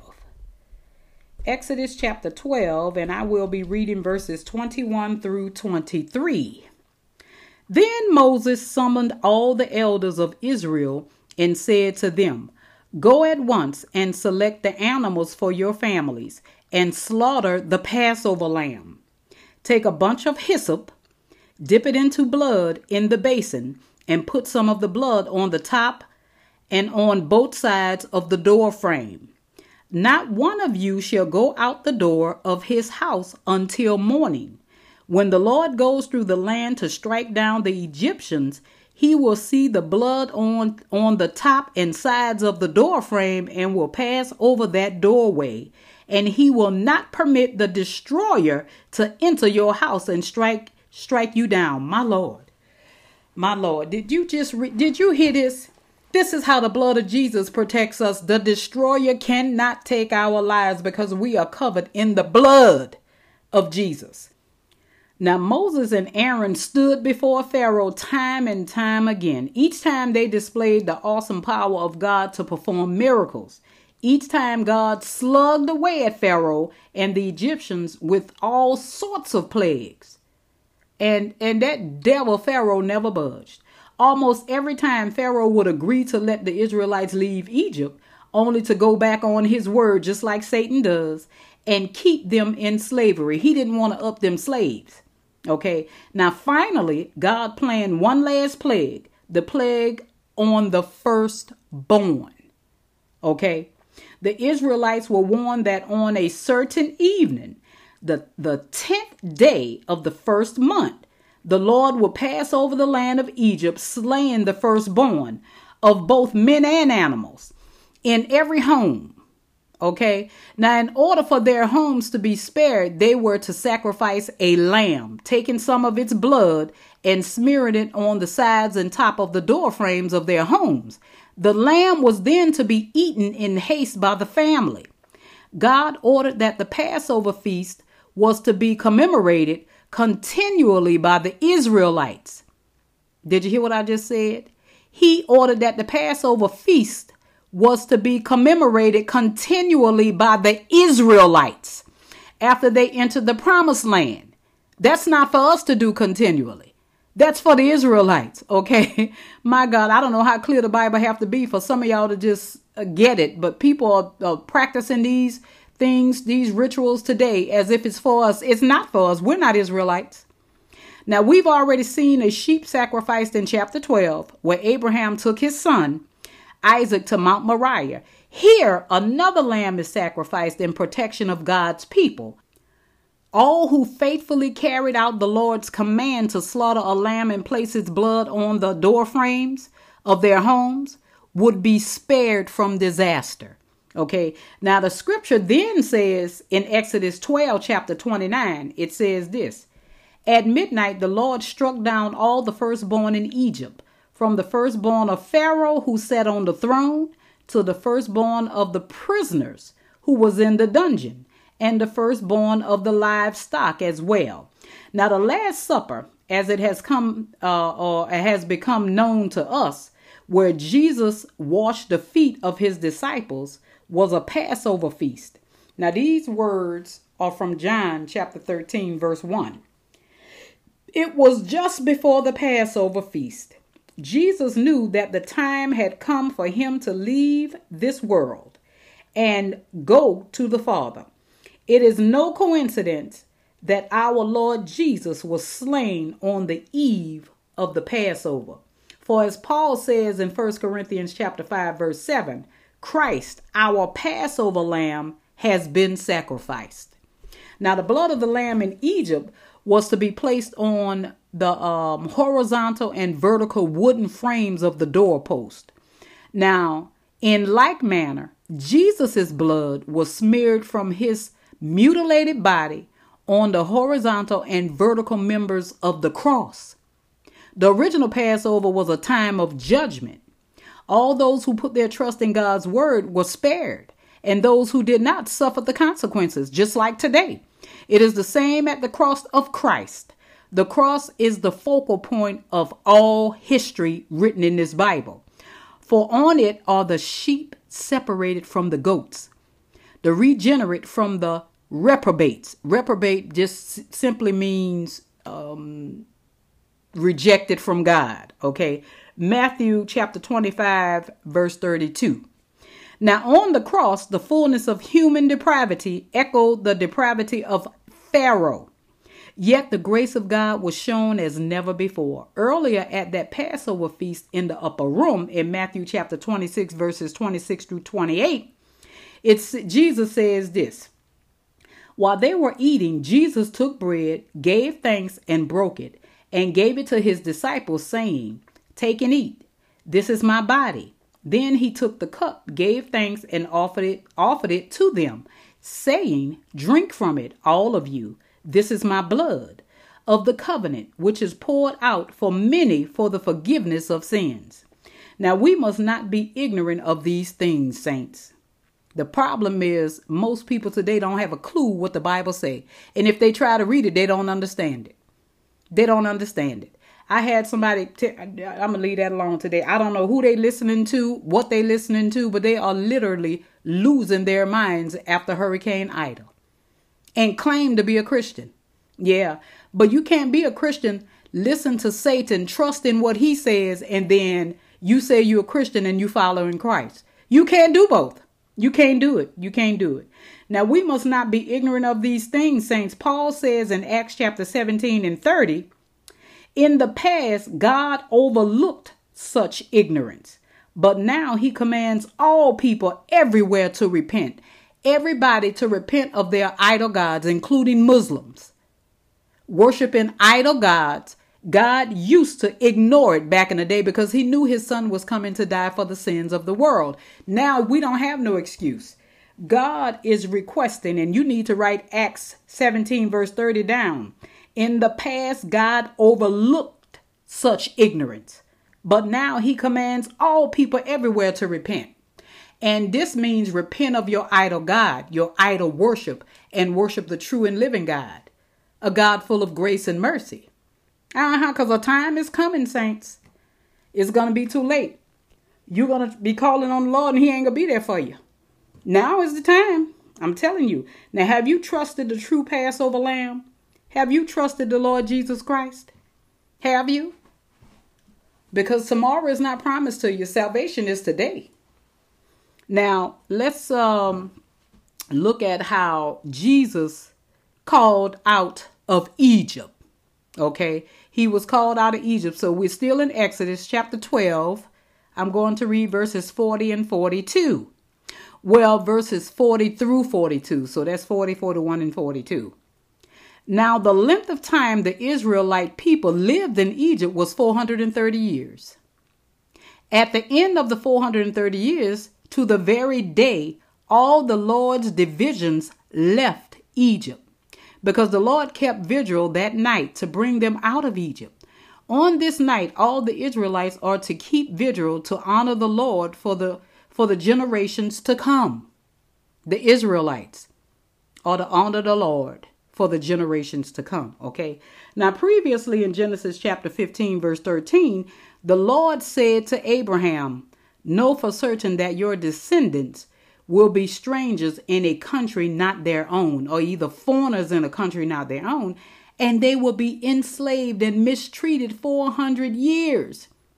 But I will punish the nation they serve as slaves, and afterward they will come out with great possessions. Now, this is exactly what had happened. The Egyptians were so anxious to see the Israelites leave Egypt that they gave them articles of silver and gold and clothing. That's in Exodus chapter 12, verse 35 and 36. They plundered the Egyptians. They robbed them. They took all their goods. All their goods. That was reparation for enslaving them for 430 years. Now, the Israelites' exodus from Egypt is one of the most amazing events in the history of the world. Now, many who study Egyptology doubt its truth. Yes, we have some doubters. Inasmuch as nothing has been found in the ancient Egypt hieroglyphics to support its truth. Now, we can understand that, as history has often been distorted by those with something to hide. Now, this awesome defeat of their king and their idol gods was nothing to be proud of indeed. It was something to forget.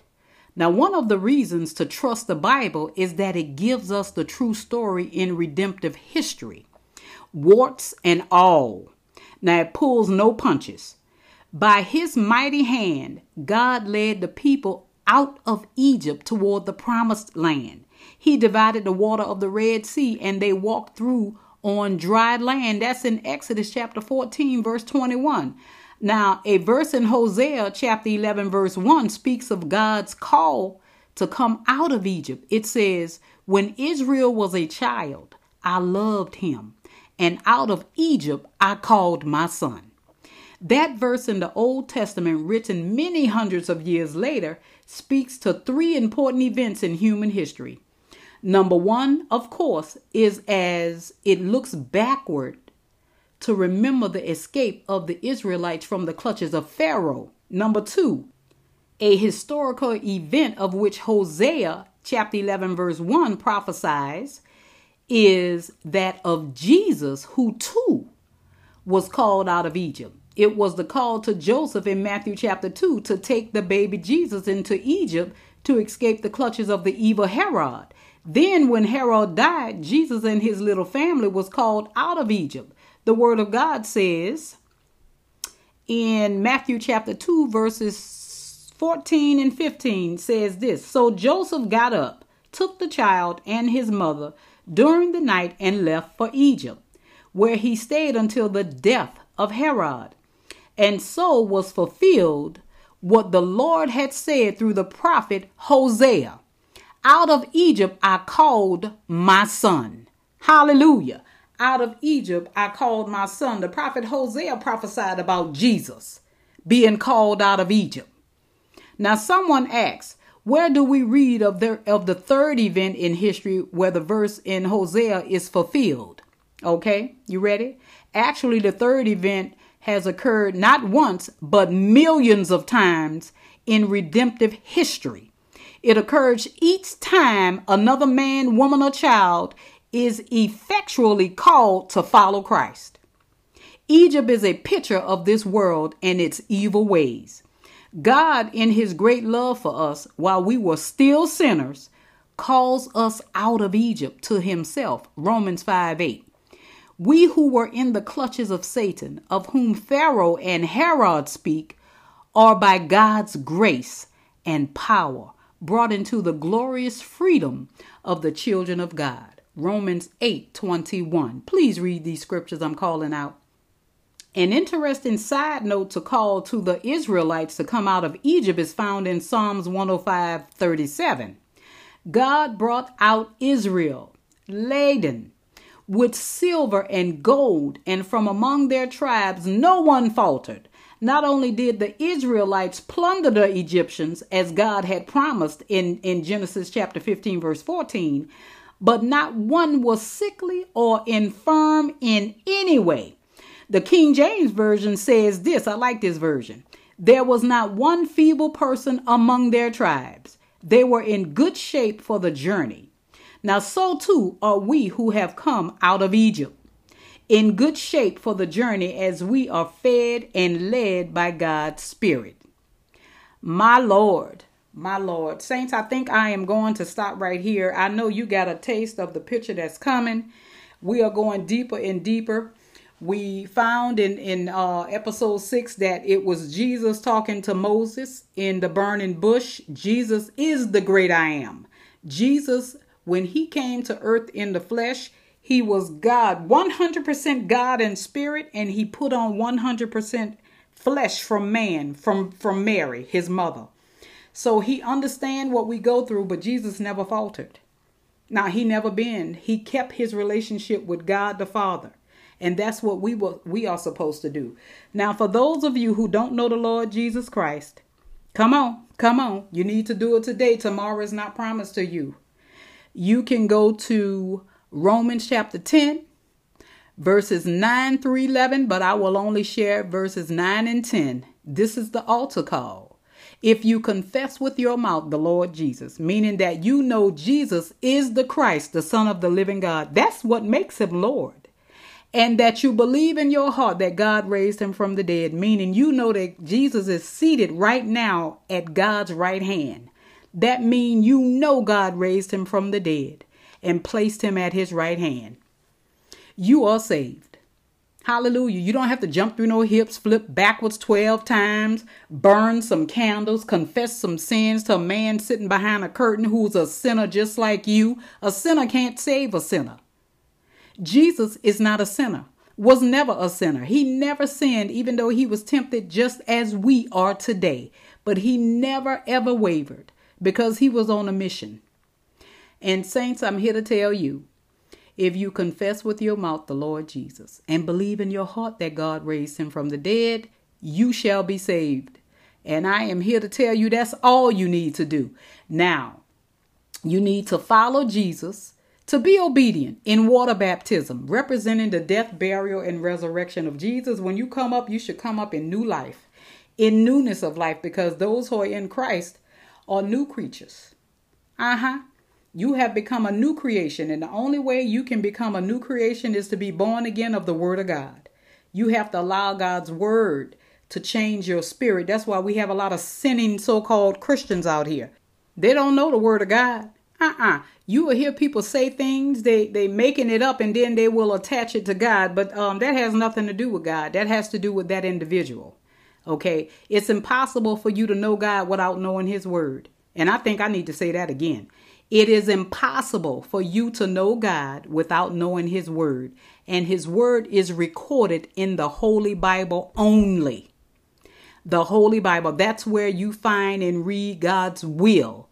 His will is his word. So in order for you to get to know God, and in order for you to be born again by the word of God, you need to hear his word. Continue to listen to Learning Bible Truth, because you're going to hear the truth here. You will definitely hear the truth here. And you guys can stand by for my closing remarks, and you will be given information on how you can contact me. You can email me with any questions you may have. And trust me, episode 7 will be just as groundbreaking as episode 6. Jesus was in the burning bush talking to Moses all those hundreds of years prior before he came to earth in the flesh. Hallelujah. Hallelujah. What are we doing, saints? Searching the scriptures. For in them you think you have eternal life, but it is they who testify of me. We just testified that Jesus was the great I am in the burning bush talking to Moses. Hallelujah. We can end the series here. But I'm not. I enjoy teaching a little bit too much. Hallelujah. To God be all the glory. I wouldn't be here if it wasn't for you, and you wouldn't be here if it wasn't for God. Please continue to grow in his word, because without faith it is impossible to please God. For he that comes to God must believe that he exists and that he is a rewarder, not a punisher, a rewarder to those who diligently seek him. So until next time, saints, peace out.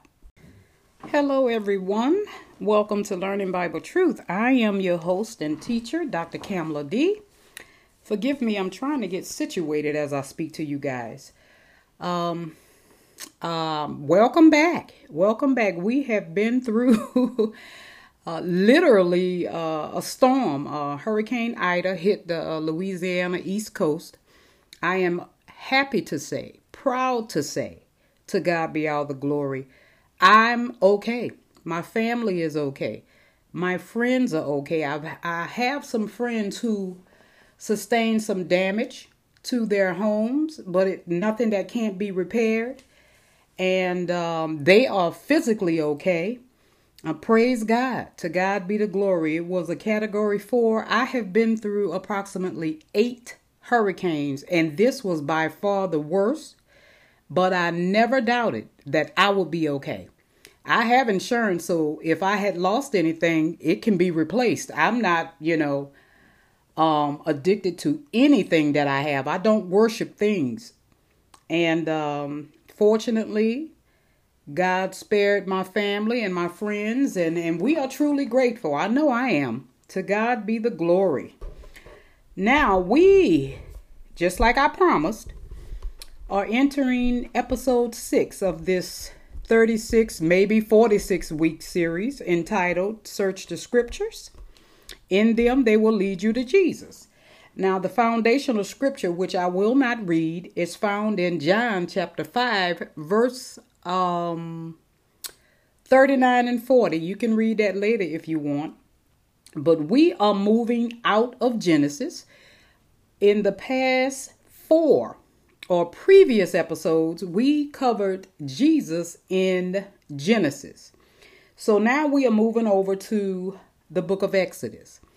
And I promise you, this episode 6, will be lingering in your mind for a long time.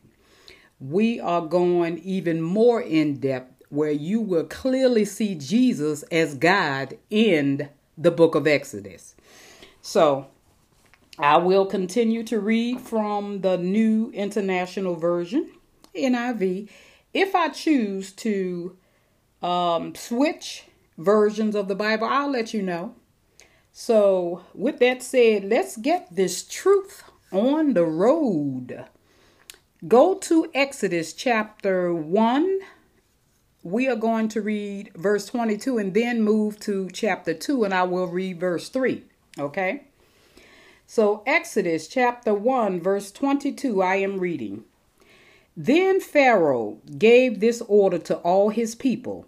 Every boy that is born you must throw into the Nile, but let every girl live. Now you can go on over to chapter 2 verse 3. Now a man of the house of Levi married a Levite woman, and she became pregnant and gave birth to a son. When she saw that he was a fine child, meaning he was beautiful, she hid him for 3 months. But when she could hide him no longer, she got a papyrus basket.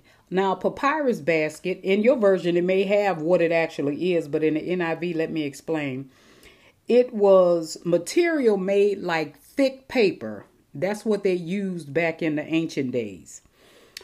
She got a papyrus basket for him and coated it with tar and pitch.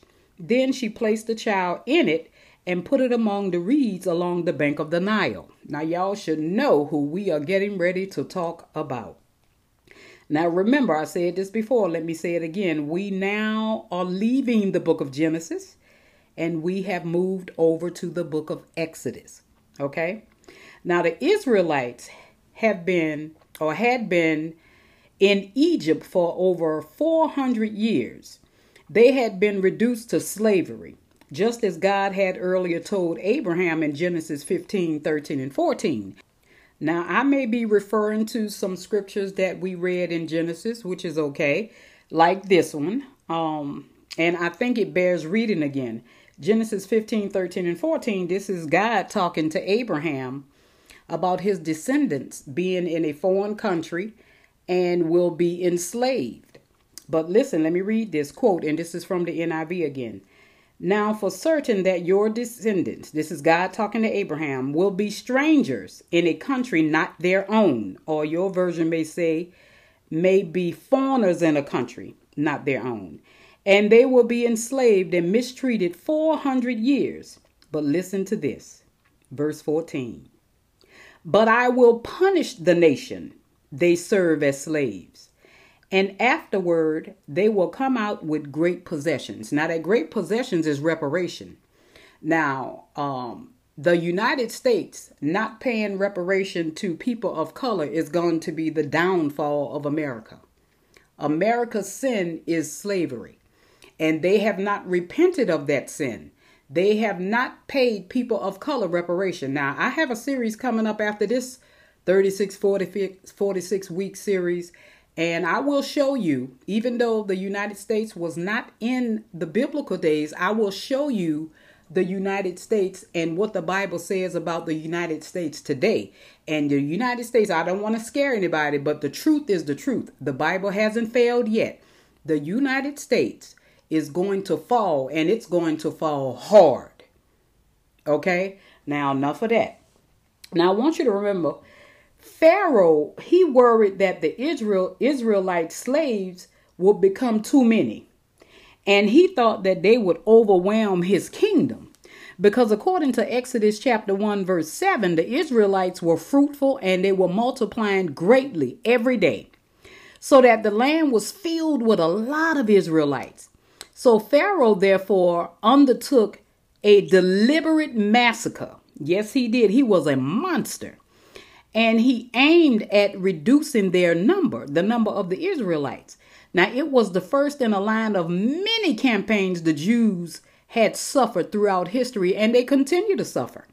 Now, Pharaoh ordered the Hebrew midwives to kill any male children. but allowed the girls to live. Now that didn't work. So he then ordered that all male children be thrown into the Nile River to drown.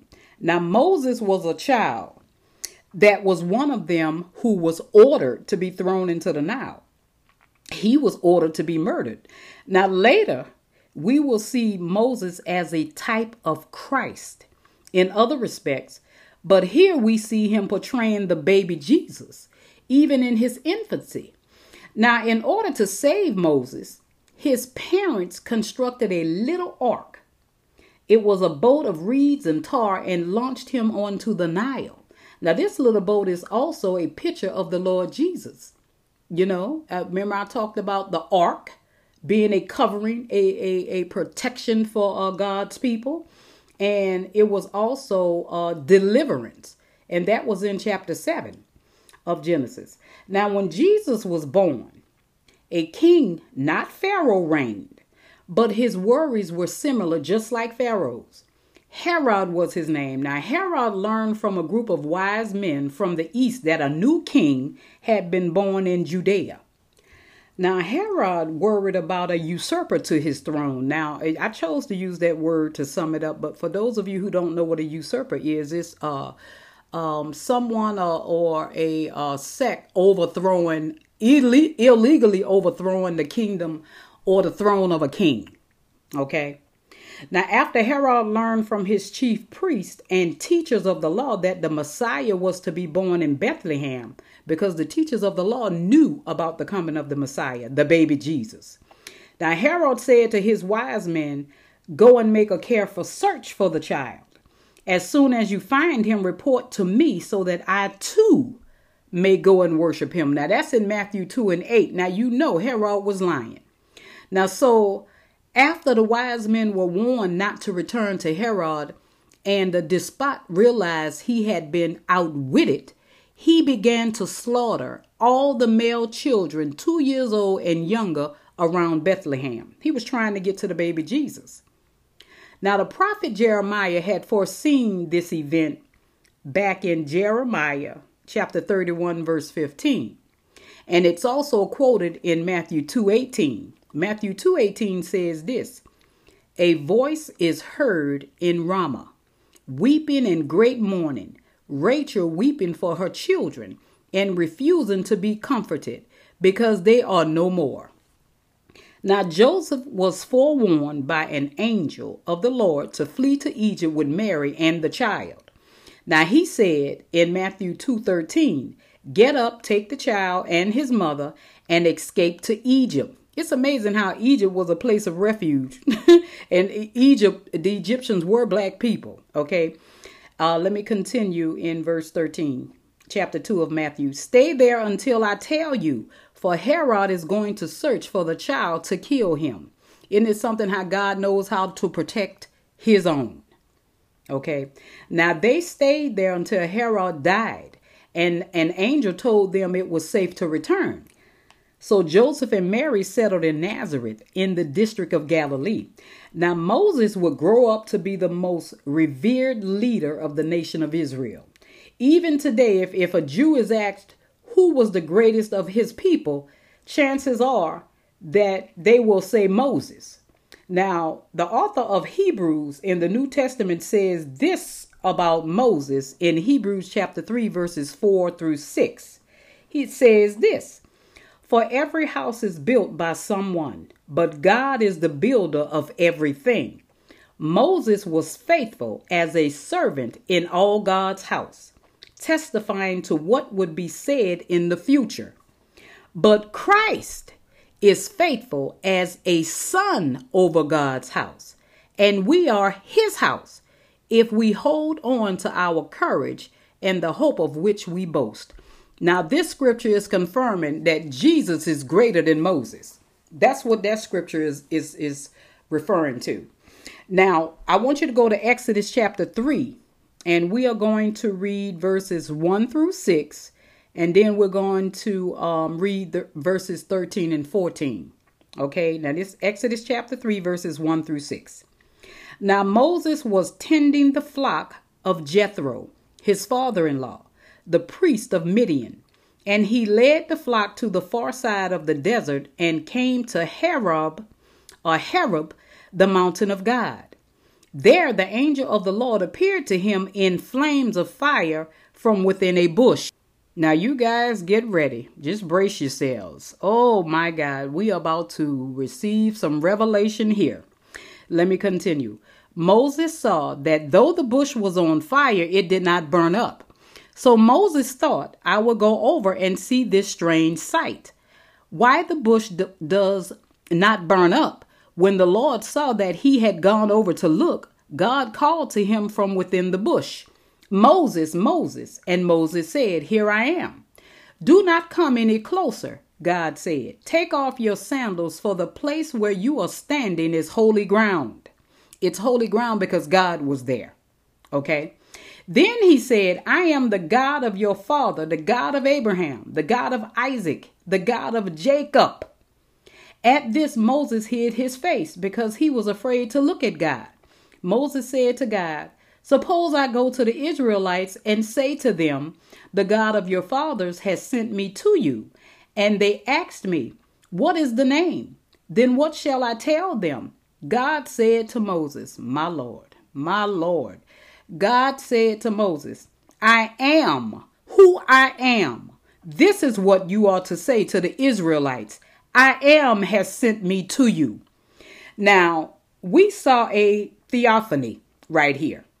Now, back in chapter 9, where God appeared as a smoking fire pot and a burning torch, here God comes face to face with Moses, speaking to the frightened Israelite from a burning bush that is not consumed.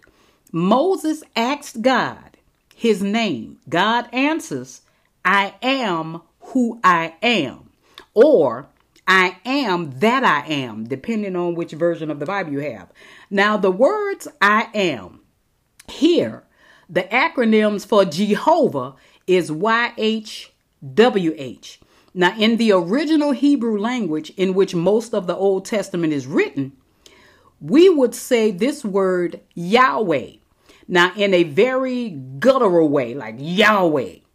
Now, or more likely, Jehovah. Okay, Jews might render Yahweh as Adonai because they have been forbidden to voice the original pronunciation since about the 3rd century BC. Now, what does this I am mean?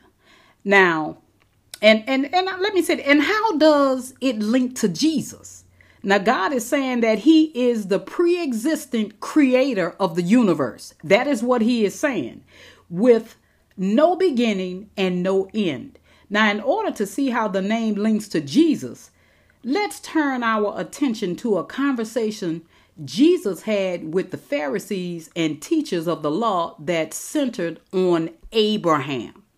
Okay, I want you to go to John chapter 8, and I'm going to read verses 51 through 59. You can pause the tape, but for the sake of time, I'm going to resume. Jesus said, I tell you the truth. If anyone keeps my word, he will never see death. At this, the Jews exclaimed, Now we know that you are demon possessed. Abraham died, and so did the prophets. Yet you say that if anyone keeps your word, he will never taste death. So what they are saying is that Abraham died, and so did all the prophets. So who are you not to die? This is what they are saying. So Jesus said this. Your father Abraham rejoiced at the thought of seeing my day. He saw it and was glad. And they said, You are not yet 50 years old. The Jews said to him, And you say you have seen Abraham. I tell you the truth, Jesus answered. Before Abraham was born, I am. Did you hear the answer that Jesus gave? Before Abraham was born, I am. Jesus was saying he was the creator of the heavens and the earth. That same spirit, that same fire that talked to Moses from the burning bush was Jesus. This is why the scriptures need to be rightly divided. Okay, Jesus was definitely God in the flesh. He was talking to Moses from that burning bush. Jesus said, before Abraham was born, I am. My Lord. Oh, I get excited. I get excited, especially when you know you have revelation of the scriptures. Now, let me finish. At this, they picked up stones to stone him, but Jesus hid himself, slipping away. Now, I wasn't going to add this to this episode, but it fits right here. Thank you, Holy Spirit. I want you to pay attention to Jesus hid himself and slipped away. They could not touch Jesus until he was ready to go to Calvary. This is not the only scripture in the New Testament where they tried to get Jesus, tried to pick up stones to stone him, but they couldn't. He just disappeared in their midst. Only God can do that. Jesus was not a magician. Trust me. Okay. Now, the I am Jesus uses here was literally Jehovah or Yahweh. Now, Jesus is making a direct claim upon eternal pre-existence, the claim to be God. Now, notice that the Jews immediately took up stones to stone him, which was the method of execution prescribed for blasphemy in Israel. Now, there's no question in their minds that Jesus was using the divine name. Jesus claimed to be the great I am of the burning bush. Now, we could go on for decades about this. Instead, let's look at some other I am statements of our Lord. And emphasis is always on mine now. I'm the one placing the emphasis. But let's look at some other I ams that Jesus said. John 6:35. Then Jesus claimed, I am the bread of life. He who comes to me will never go hungry, and he who believes in me will never be thirsty. John 8:12. You can write all this down because I'm about to zoom through here. I am the light of the world. Whoever follows me will never walk in darkness, but will have the light of life. John 10:7, Jesus says, I tell you the truth. I am the gate for the sheep. John 10:11, Jesus said, I am the good shepherd. The good shepherd lays down his life for the sheep. John 11:25, I am the resurrection and the life. He who believes in me will live even though he dies. John 14:6, which is my all-time favorite scripture. John 14:6, Jesus answered, I am the way and the truth and the life. No one comes to the Father except through me. John 15:1, Jesus said, I am the true vine and my Father is the garden. Now, some have falsely stated that Jesus never really claimed to be God. That's because they don't know these scriptures. Nothing could be further from the truth. The Pharisees and teachers of the law knew precisely what he was claiming to be, or who Jesus was claiming to be. Now, go to Exodus chapter 5. We're going to review Jesus in Exodus chapters 5 through chapter 11. Okay. Now let's look at Exodus chapter 5 verses 1 and 2. Afterward, Moses and Aaron went to Pharaoh and said, this is what the Lord, the God of Israel says. Let my people go so that they may hold a festival to me in the desert. Pharaoh said, who is the Lord that I should obey him and let Israel go? I do not know the Lord, and I will not let Israel go. And a lot of people don't know the Lord. We have a lot of pharaohs running around faking like they're Christians. But as soon as destruction happens, you will find out who Christians are not. Because if you don't have faith, see, real Christians don't panic when something happens. I had to drink some water. Real Christians do not panic, just like Shadrach, Meshach, and Abednego didn't panic. Now, that's a whole nother story, but it fits right here. I may read that just before the end of this series. Now, the fallen angel Satan appears in the Holy Scriptures in the Garden of Eden with the first couple, Adam and Eve. Now, like Jesus, pictures of Satan regularly occurs in the Bible. Nimrod in Genesis 10, chapter 8, is one of Satan's people. Now, Pharaoh, king of Egypt, is another. Now, Egypt is a picture of the world system. And just as Pharaoh is ruler of Egypt, Satan is the ruler of this world system. You can read 2 Corinthians 4:4, for instance. Now, he is the God with a little g of this world in these verses. Satan is not the God of all the ages. He is the God of this world. Okay, he's not the creator of this world. That's why this world sees so much destruction, because Satan is in charge. But God has an ark around his people. That's why we are still standing when the smoke clears. Now, Moses and Aaron have been commissioned by God, who we've just seen is Jesus in the burning bush. We're talking about finding Jesus in the Old Testament, in the scriptures. Didn't Jesus say, search the scriptures? In them you think you have eternal life, but it is them what? The scriptures who testify of me. Now, we've just seen Jesus in the burning bush to present themselves to Pharaoh and tell him to let Israelites leave Egypt. Jesus was telling Moses to go and tell Pharaoh to let his people leave Egypt. Okay. Now God says of Pharaoh in Exodus chapter 9, verse 16, God says this: I have raised you up for this very purpose, that I might show you my power, and that my name might be proclaimed in all the earth. Now it is the same with Satan. God allows him to roam because it serves God's purpose in his self-revelation. Now, the book of Revelation in the New Testament speaks of our Lord conquering Satan by throwing him into the lake of fire and brimstone. That's in Revelation chapter 20, verse 10. And a lot of people going to follow Satan right there in the lake of fire and brimstone, those who are outside of Christ. Now, it is interesting that God also throws Pharaoh into a lake to die as well, the Red Sea. In fact, many similarities exist between these chapters in Exodus and Revelation. Now, as you may recall, the 11 plagues that God brings upon Pharaoh and his people in Exodus are the plagues of snakes, water into blood, frogs. I'll be hauling tail because I'm scared of frogs.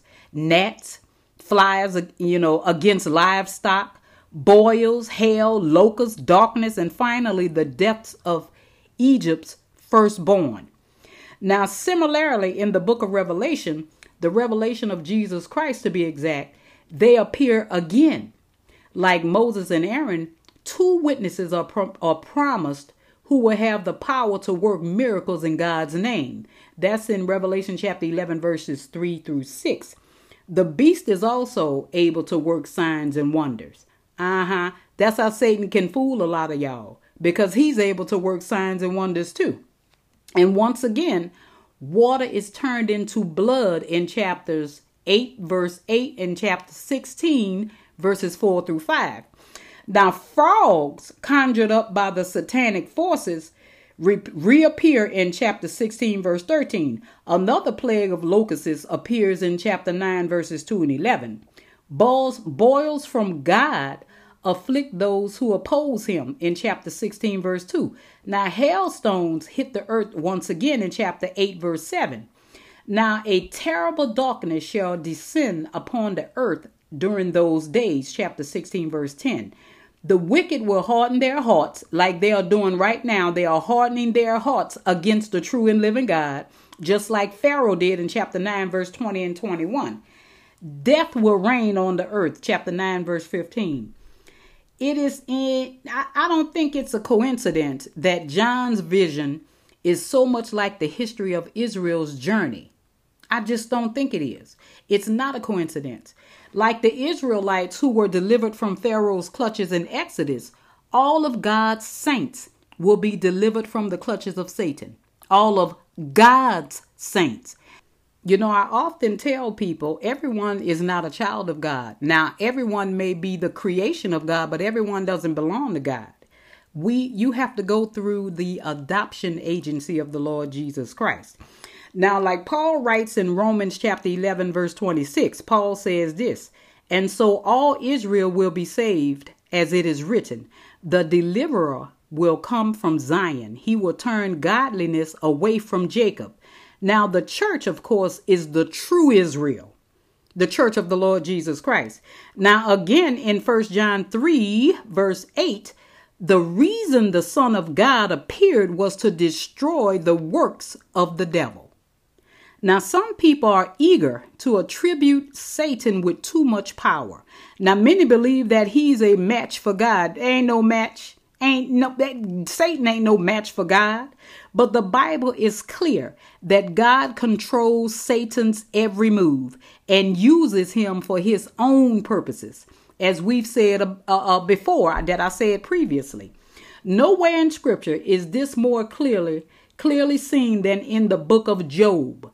In chapters 1 and 2 of that book, we have a conversation that took place between God and Satan. And a lot of people can read this and still say that God made Job suffer. No, he didn't. It was the devil. And it's written that Satan and God had a conversation. Now, Satan had accused Job of only trusting in God because of his wealth and the good living situation Job was in. So he proposed a test. God granted Satan the right to attack Job, taking away his wealth and his children and ultimately his health, not his life. Now, without God's permission is what you need to focus on.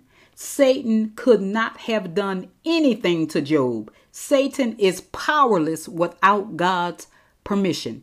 And all the destruction you see Satan wreaking on this planet is because he has permission to do it. People are turning their backs on God. People have turned away from God, but God promises to secure and protect his people. So you might say, why does God allow Satan to exist at all? Now we have the answer in Exodus chapter 9, verse 16, and as quoted by Paul in Romans 9, chapter 17. For the scripture says to Pharaoh, I raised you up for this very purpose. And Pharaoh representing Satan. Okay. Pharaoh was a representation of Satan. Paul says in Romans chapter 9, verse 17, once again, for the scripture says to Pharaoh, I raised you up for this very purpose, that I might display my power in you, and that my name might be proclaimed in all the earth. My Lord. My Lord. Now let's look at how Jesus is our Passover lamb. Go to Exodus chapter 12. Exodus chapter 12, and I will be reading verses 21 through 23. Then Moses summoned all the elders of Israel and said to them, go at once and select the animals for your families and slaughter the Passover lamb. Take a bunch of hyssop, dip it into blood in the basin, and put some of the blood on the top and on both sides of the door frame. Not one of you shall go out the door of his house until morning. When the Lord goes through the land to strike down the Egyptians, he will see the blood on the top and sides of the door frame and will pass over that doorway. And he will not permit the destroyer to enter your house and strike you down. My Lord. My Lord, did you hear this? This is how the blood of Jesus protects us. The destroyer cannot take our lives because we are covered in the blood of Jesus. Now, Moses and Aaron stood before Pharaoh time and time again. Each time they displayed the awesome power of God to perform miracles. Each time God slugged away at Pharaoh and the Egyptians with all sorts of plagues. And that devil Pharaoh never budged.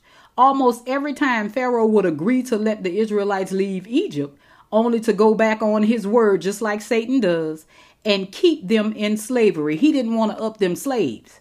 Okay. Now, finally, God planned one last plague, the plague on the firstborn. Okay. The Israelites were warned that on a certain evening, the 10th day of the first month, the Lord will pass over the land of Egypt, slaying the firstborn of both men and animals in every home. Okay. Now, in order for their homes to be spared, they were to sacrifice a lamb, taking some of its blood and smearing it on the sides and top of the door frames of their homes. The lamb was then to be eaten in haste by the family. God ordered that the Passover feast was to be commemorated continually by the Israelites. Did you hear what I just said? He ordered that the Passover feast was to be commemorated continually by the Israelites after they entered the promised land. That's not for us to do continually. That's for the Israelites, okay? My God, I don't know how clear the Bible have to be for some of y'all to just get it, but people are practicing these things, these rituals today as if it's for us. It's not for us. We're not Israelites. Now, we've already seen a sheep sacrificed in chapter 12, where Abraham took his son, Isaac, to Mount Moriah. Here, another lamb is sacrificed in protection of God's people. All who faithfully carried out the Lord's command to slaughter a lamb and place its blood on the door frames of their homes would be spared from disaster. Okay, now the scripture then says in Exodus 12, chapter 29, it says this: At midnight, the Lord struck down all the firstborn in Egypt, from the firstborn of Pharaoh who sat on the throne to the firstborn of the prisoners who was in the dungeon, and the firstborn of the livestock as well. Now, the Last Supper, as it has come or has become known to us, where Jesus washed the feet of his disciples, was a Passover feast. Now, these words are from John chapter 13, verse 1. It was just before the Passover feast. Jesus knew that the time had come for him to leave this world and go to the Father. It is no coincidence that our Lord Jesus was slain on the eve of the Passover. For as Paul says in 1 Corinthians chapter 5, verse 7, Christ, our Passover lamb, has been sacrificed. Now, the blood of the lamb in Egypt was to be placed on the horizontal and vertical wooden frames of the doorpost. Now, in like manner, Jesus's blood was smeared from his mutilated body on the horizontal and vertical members of the cross. The original Passover was a time of judgment. All those who put their trust in God's word were spared, and those who did not suffered the consequences, just like today. It is the same at the cross of Christ. The cross is the focal point of all history written in this Bible. For on it are the sheep separated from the goats, the regenerate from the reprobates. Reprobate just simply means rejected from God. Okay. Matthew chapter 25, verse 32. Now on the cross, the fullness of human depravity echoed the depravity of Pharaoh. Yet the grace of God was shown as never before. Earlier at that Passover feast in the upper room in Matthew chapter 26, verses 26 through 28, Jesus says this: While they were eating, Jesus took bread, gave thanks, and broke it, and gave it to his disciples, saying, Take and eat. This is my body. Then he took the cup, gave thanks, and offered it to them, saying, Drink from it, all of you. This is my blood of the covenant, which is poured out for many for the forgiveness of sins. Now, we must not be ignorant of these things, saints. The problem is most people today don't have a clue what the Bible say. And if they try to read it, they don't understand it. They don't understand it. I had somebody, I'm going to leave that alone today. I don't know who they listening to, what they listening to, but they are literally losing their minds after Hurricane Ida and claim to be a Christian. Yeah, but you can't be a Christian, listen to Satan, trust in what he says, and then you say you're a Christian and you follow in Christ. You can't do both. You can't do it. You can't do it. Now, we must not be ignorant of these things, saints. Paul says in Acts chapter 17 and 30, in the past, God overlooked such ignorance, but now he commands all people everywhere to repent. Everybody to repent of their idol gods, including Muslims. Worshiping idol gods, God used to ignore it back in the day because he knew his son was coming to die for the sins of the world. Now we don't have no excuse. God is requesting, and you need to write Acts 17 verse 30 down.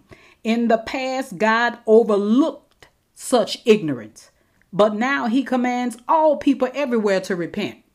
And this means repent of your idol God, your idol worship, and worship the true and living God, a God full of grace and mercy. Because a time is coming, saints. It's going to be too late. You're going to be calling on the Lord and he ain't going to be there for you. Now is the time. I'm telling you. Now, have you trusted the true Passover lamb? Have you trusted the Lord Jesus Christ?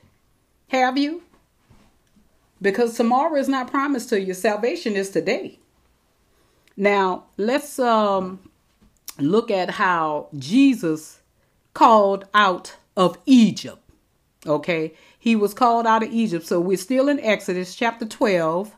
I'm going to read verses 40 and 42. Well, verses 40 through 42. So that's 40, 41, and 42. Now, the length of time the Israelite people lived in Egypt was 430 years. At the end of the 430 years, to the very day, all the Lord's divisions left Egypt, because the Lord kept vigil that night to bring them out of Egypt. On this night, all the Israelites are to keep vigil to honor the Lord for the generations to come. The Israelites are to honor the Lord for the generations to come. Okay. Now, previously in Genesis chapter 15, verse 13, the Lord said to Abraham, "Know for certain that your descendants will be strangers in a country not their own," or either foreigners in a country not their own, "and they will be enslaved and mistreated 400 years. But I will punish the nation they serve as slaves, and afterward they will come out with great possessions." Now, this is exactly what had happened. The Egyptians were so anxious to see the Israelites leave Egypt that they gave them articles of silver and gold and clothing. That's in Exodus chapter 12, verse 35 and 36. They plundered the Egyptians. They robbed them. They took all their goods. All their goods. That was reparation for enslaving them for 430 years. Now, the Israelites' exodus from Egypt is one of the most amazing events in the history of the world. Now, many who study Egyptology doubt its truth. Yes, we have some doubters. Inasmuch as nothing has been found in the ancient Egypt hieroglyphics to support its truth. Now, we can understand that, as history has often been distorted by those with something to hide. Now, this awesome defeat of their king and their idol gods was nothing to be proud of. Indeed, it was something to forget. Now, one of the reasons to trust the Bible is that it gives us the true story in redemptive history, warts and all. Now, it pulls no punches. By his mighty hand, God led the people out of Egypt toward the promised land. He divided the water of the Red Sea and they walked through on dry land. That's in Exodus chapter 14, verse 21. Now, a verse in Hosea chapter 11, verse 1 speaks of God's call to come out of Egypt. It says, "When Israel was a child, I loved him, and out of Egypt I called my son."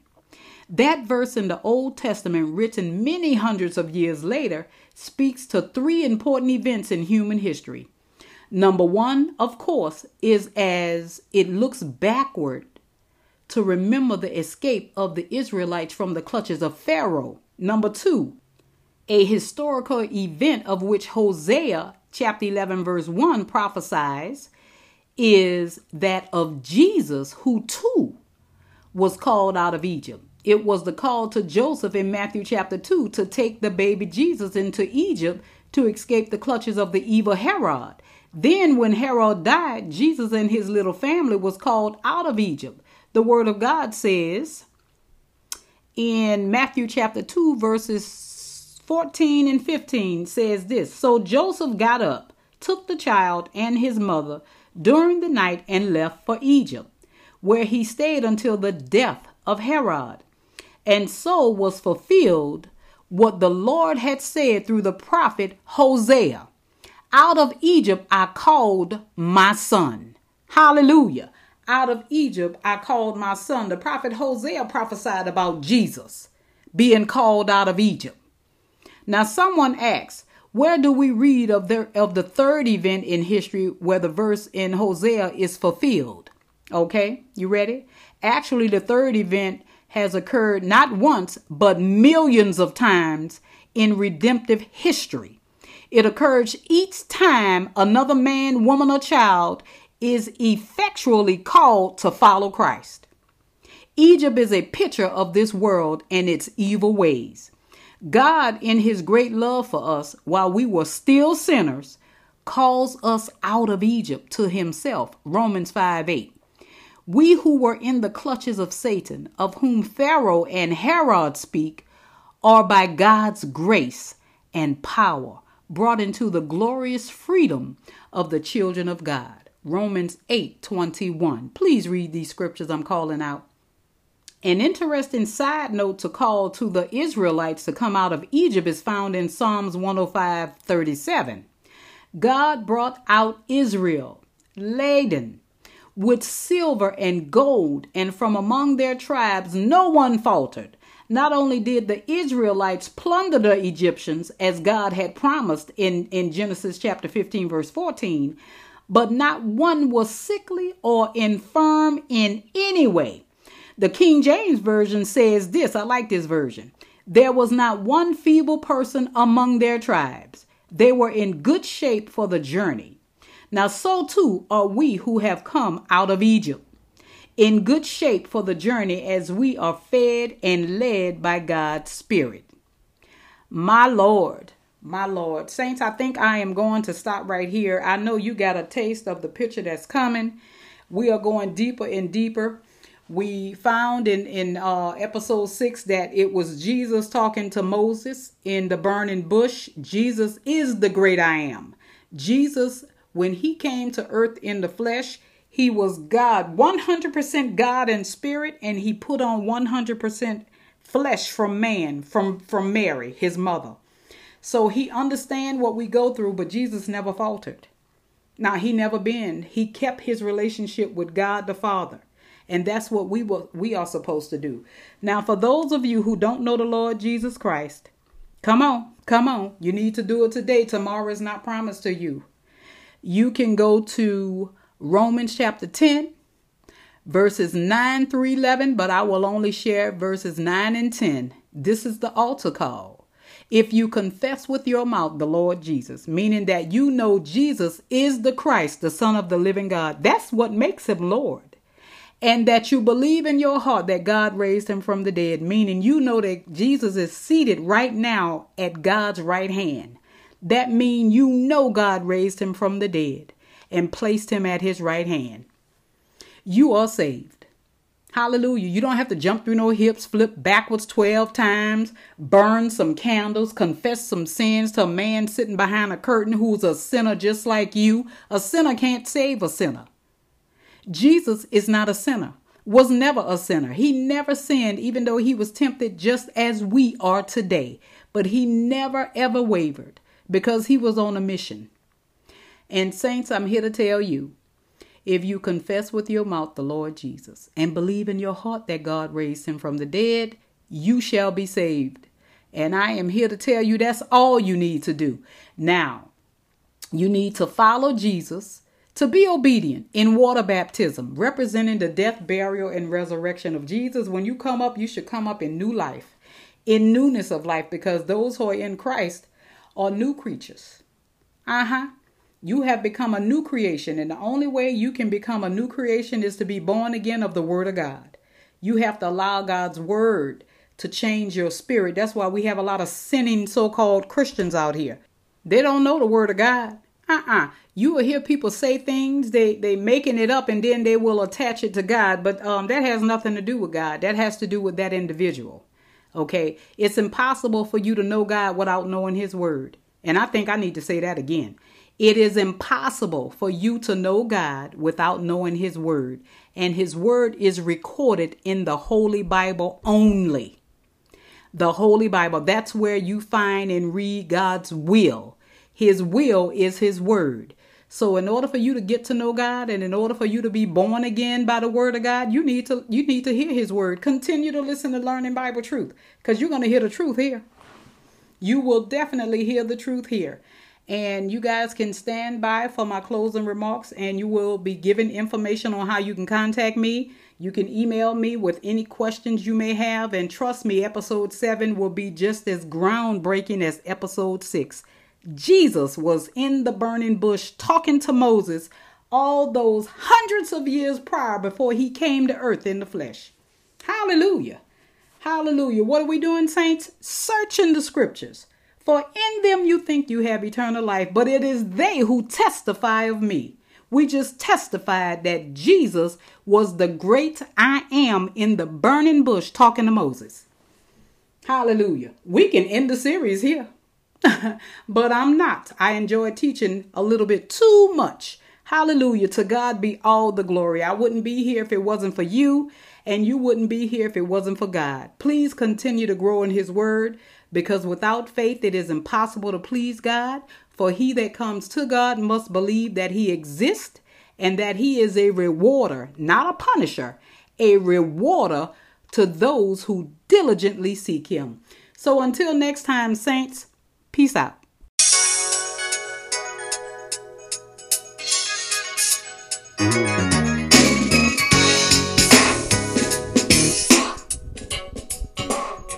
Welcome to Learning Bible Truth. Thank God for another season. I am your host and teacher, Dr. Kamala D. Here to take you on a tour of the Bible by reading entire books in the Bible. Not just one scripture, full chapters. And of course, I share my commentary while we read line upon line and precept upon precept of every word of scripture. Since you won't take the time to study and show yourself approved before God, I am bringing the scriptures to you. So get your Bibles, take out pen and paper, invite family and friends, take notes, and let's grow in faith while we learn how to walk in God's amazing grace. Not my will, Lord, but God's will be done by giving our lives to his Son, Jesus the Christ.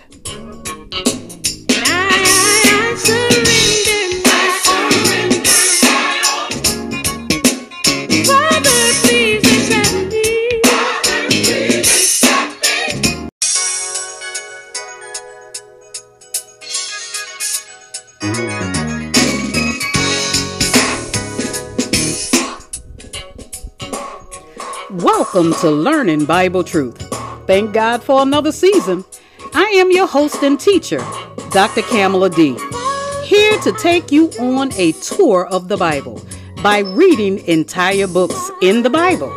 Not just one scripture, full chapters. And of course, I share my commentary while we read line upon line and precept upon precept of every word of scripture. Since you won't take the time to study and show yourself approved before God, I am bringing the scriptures to you.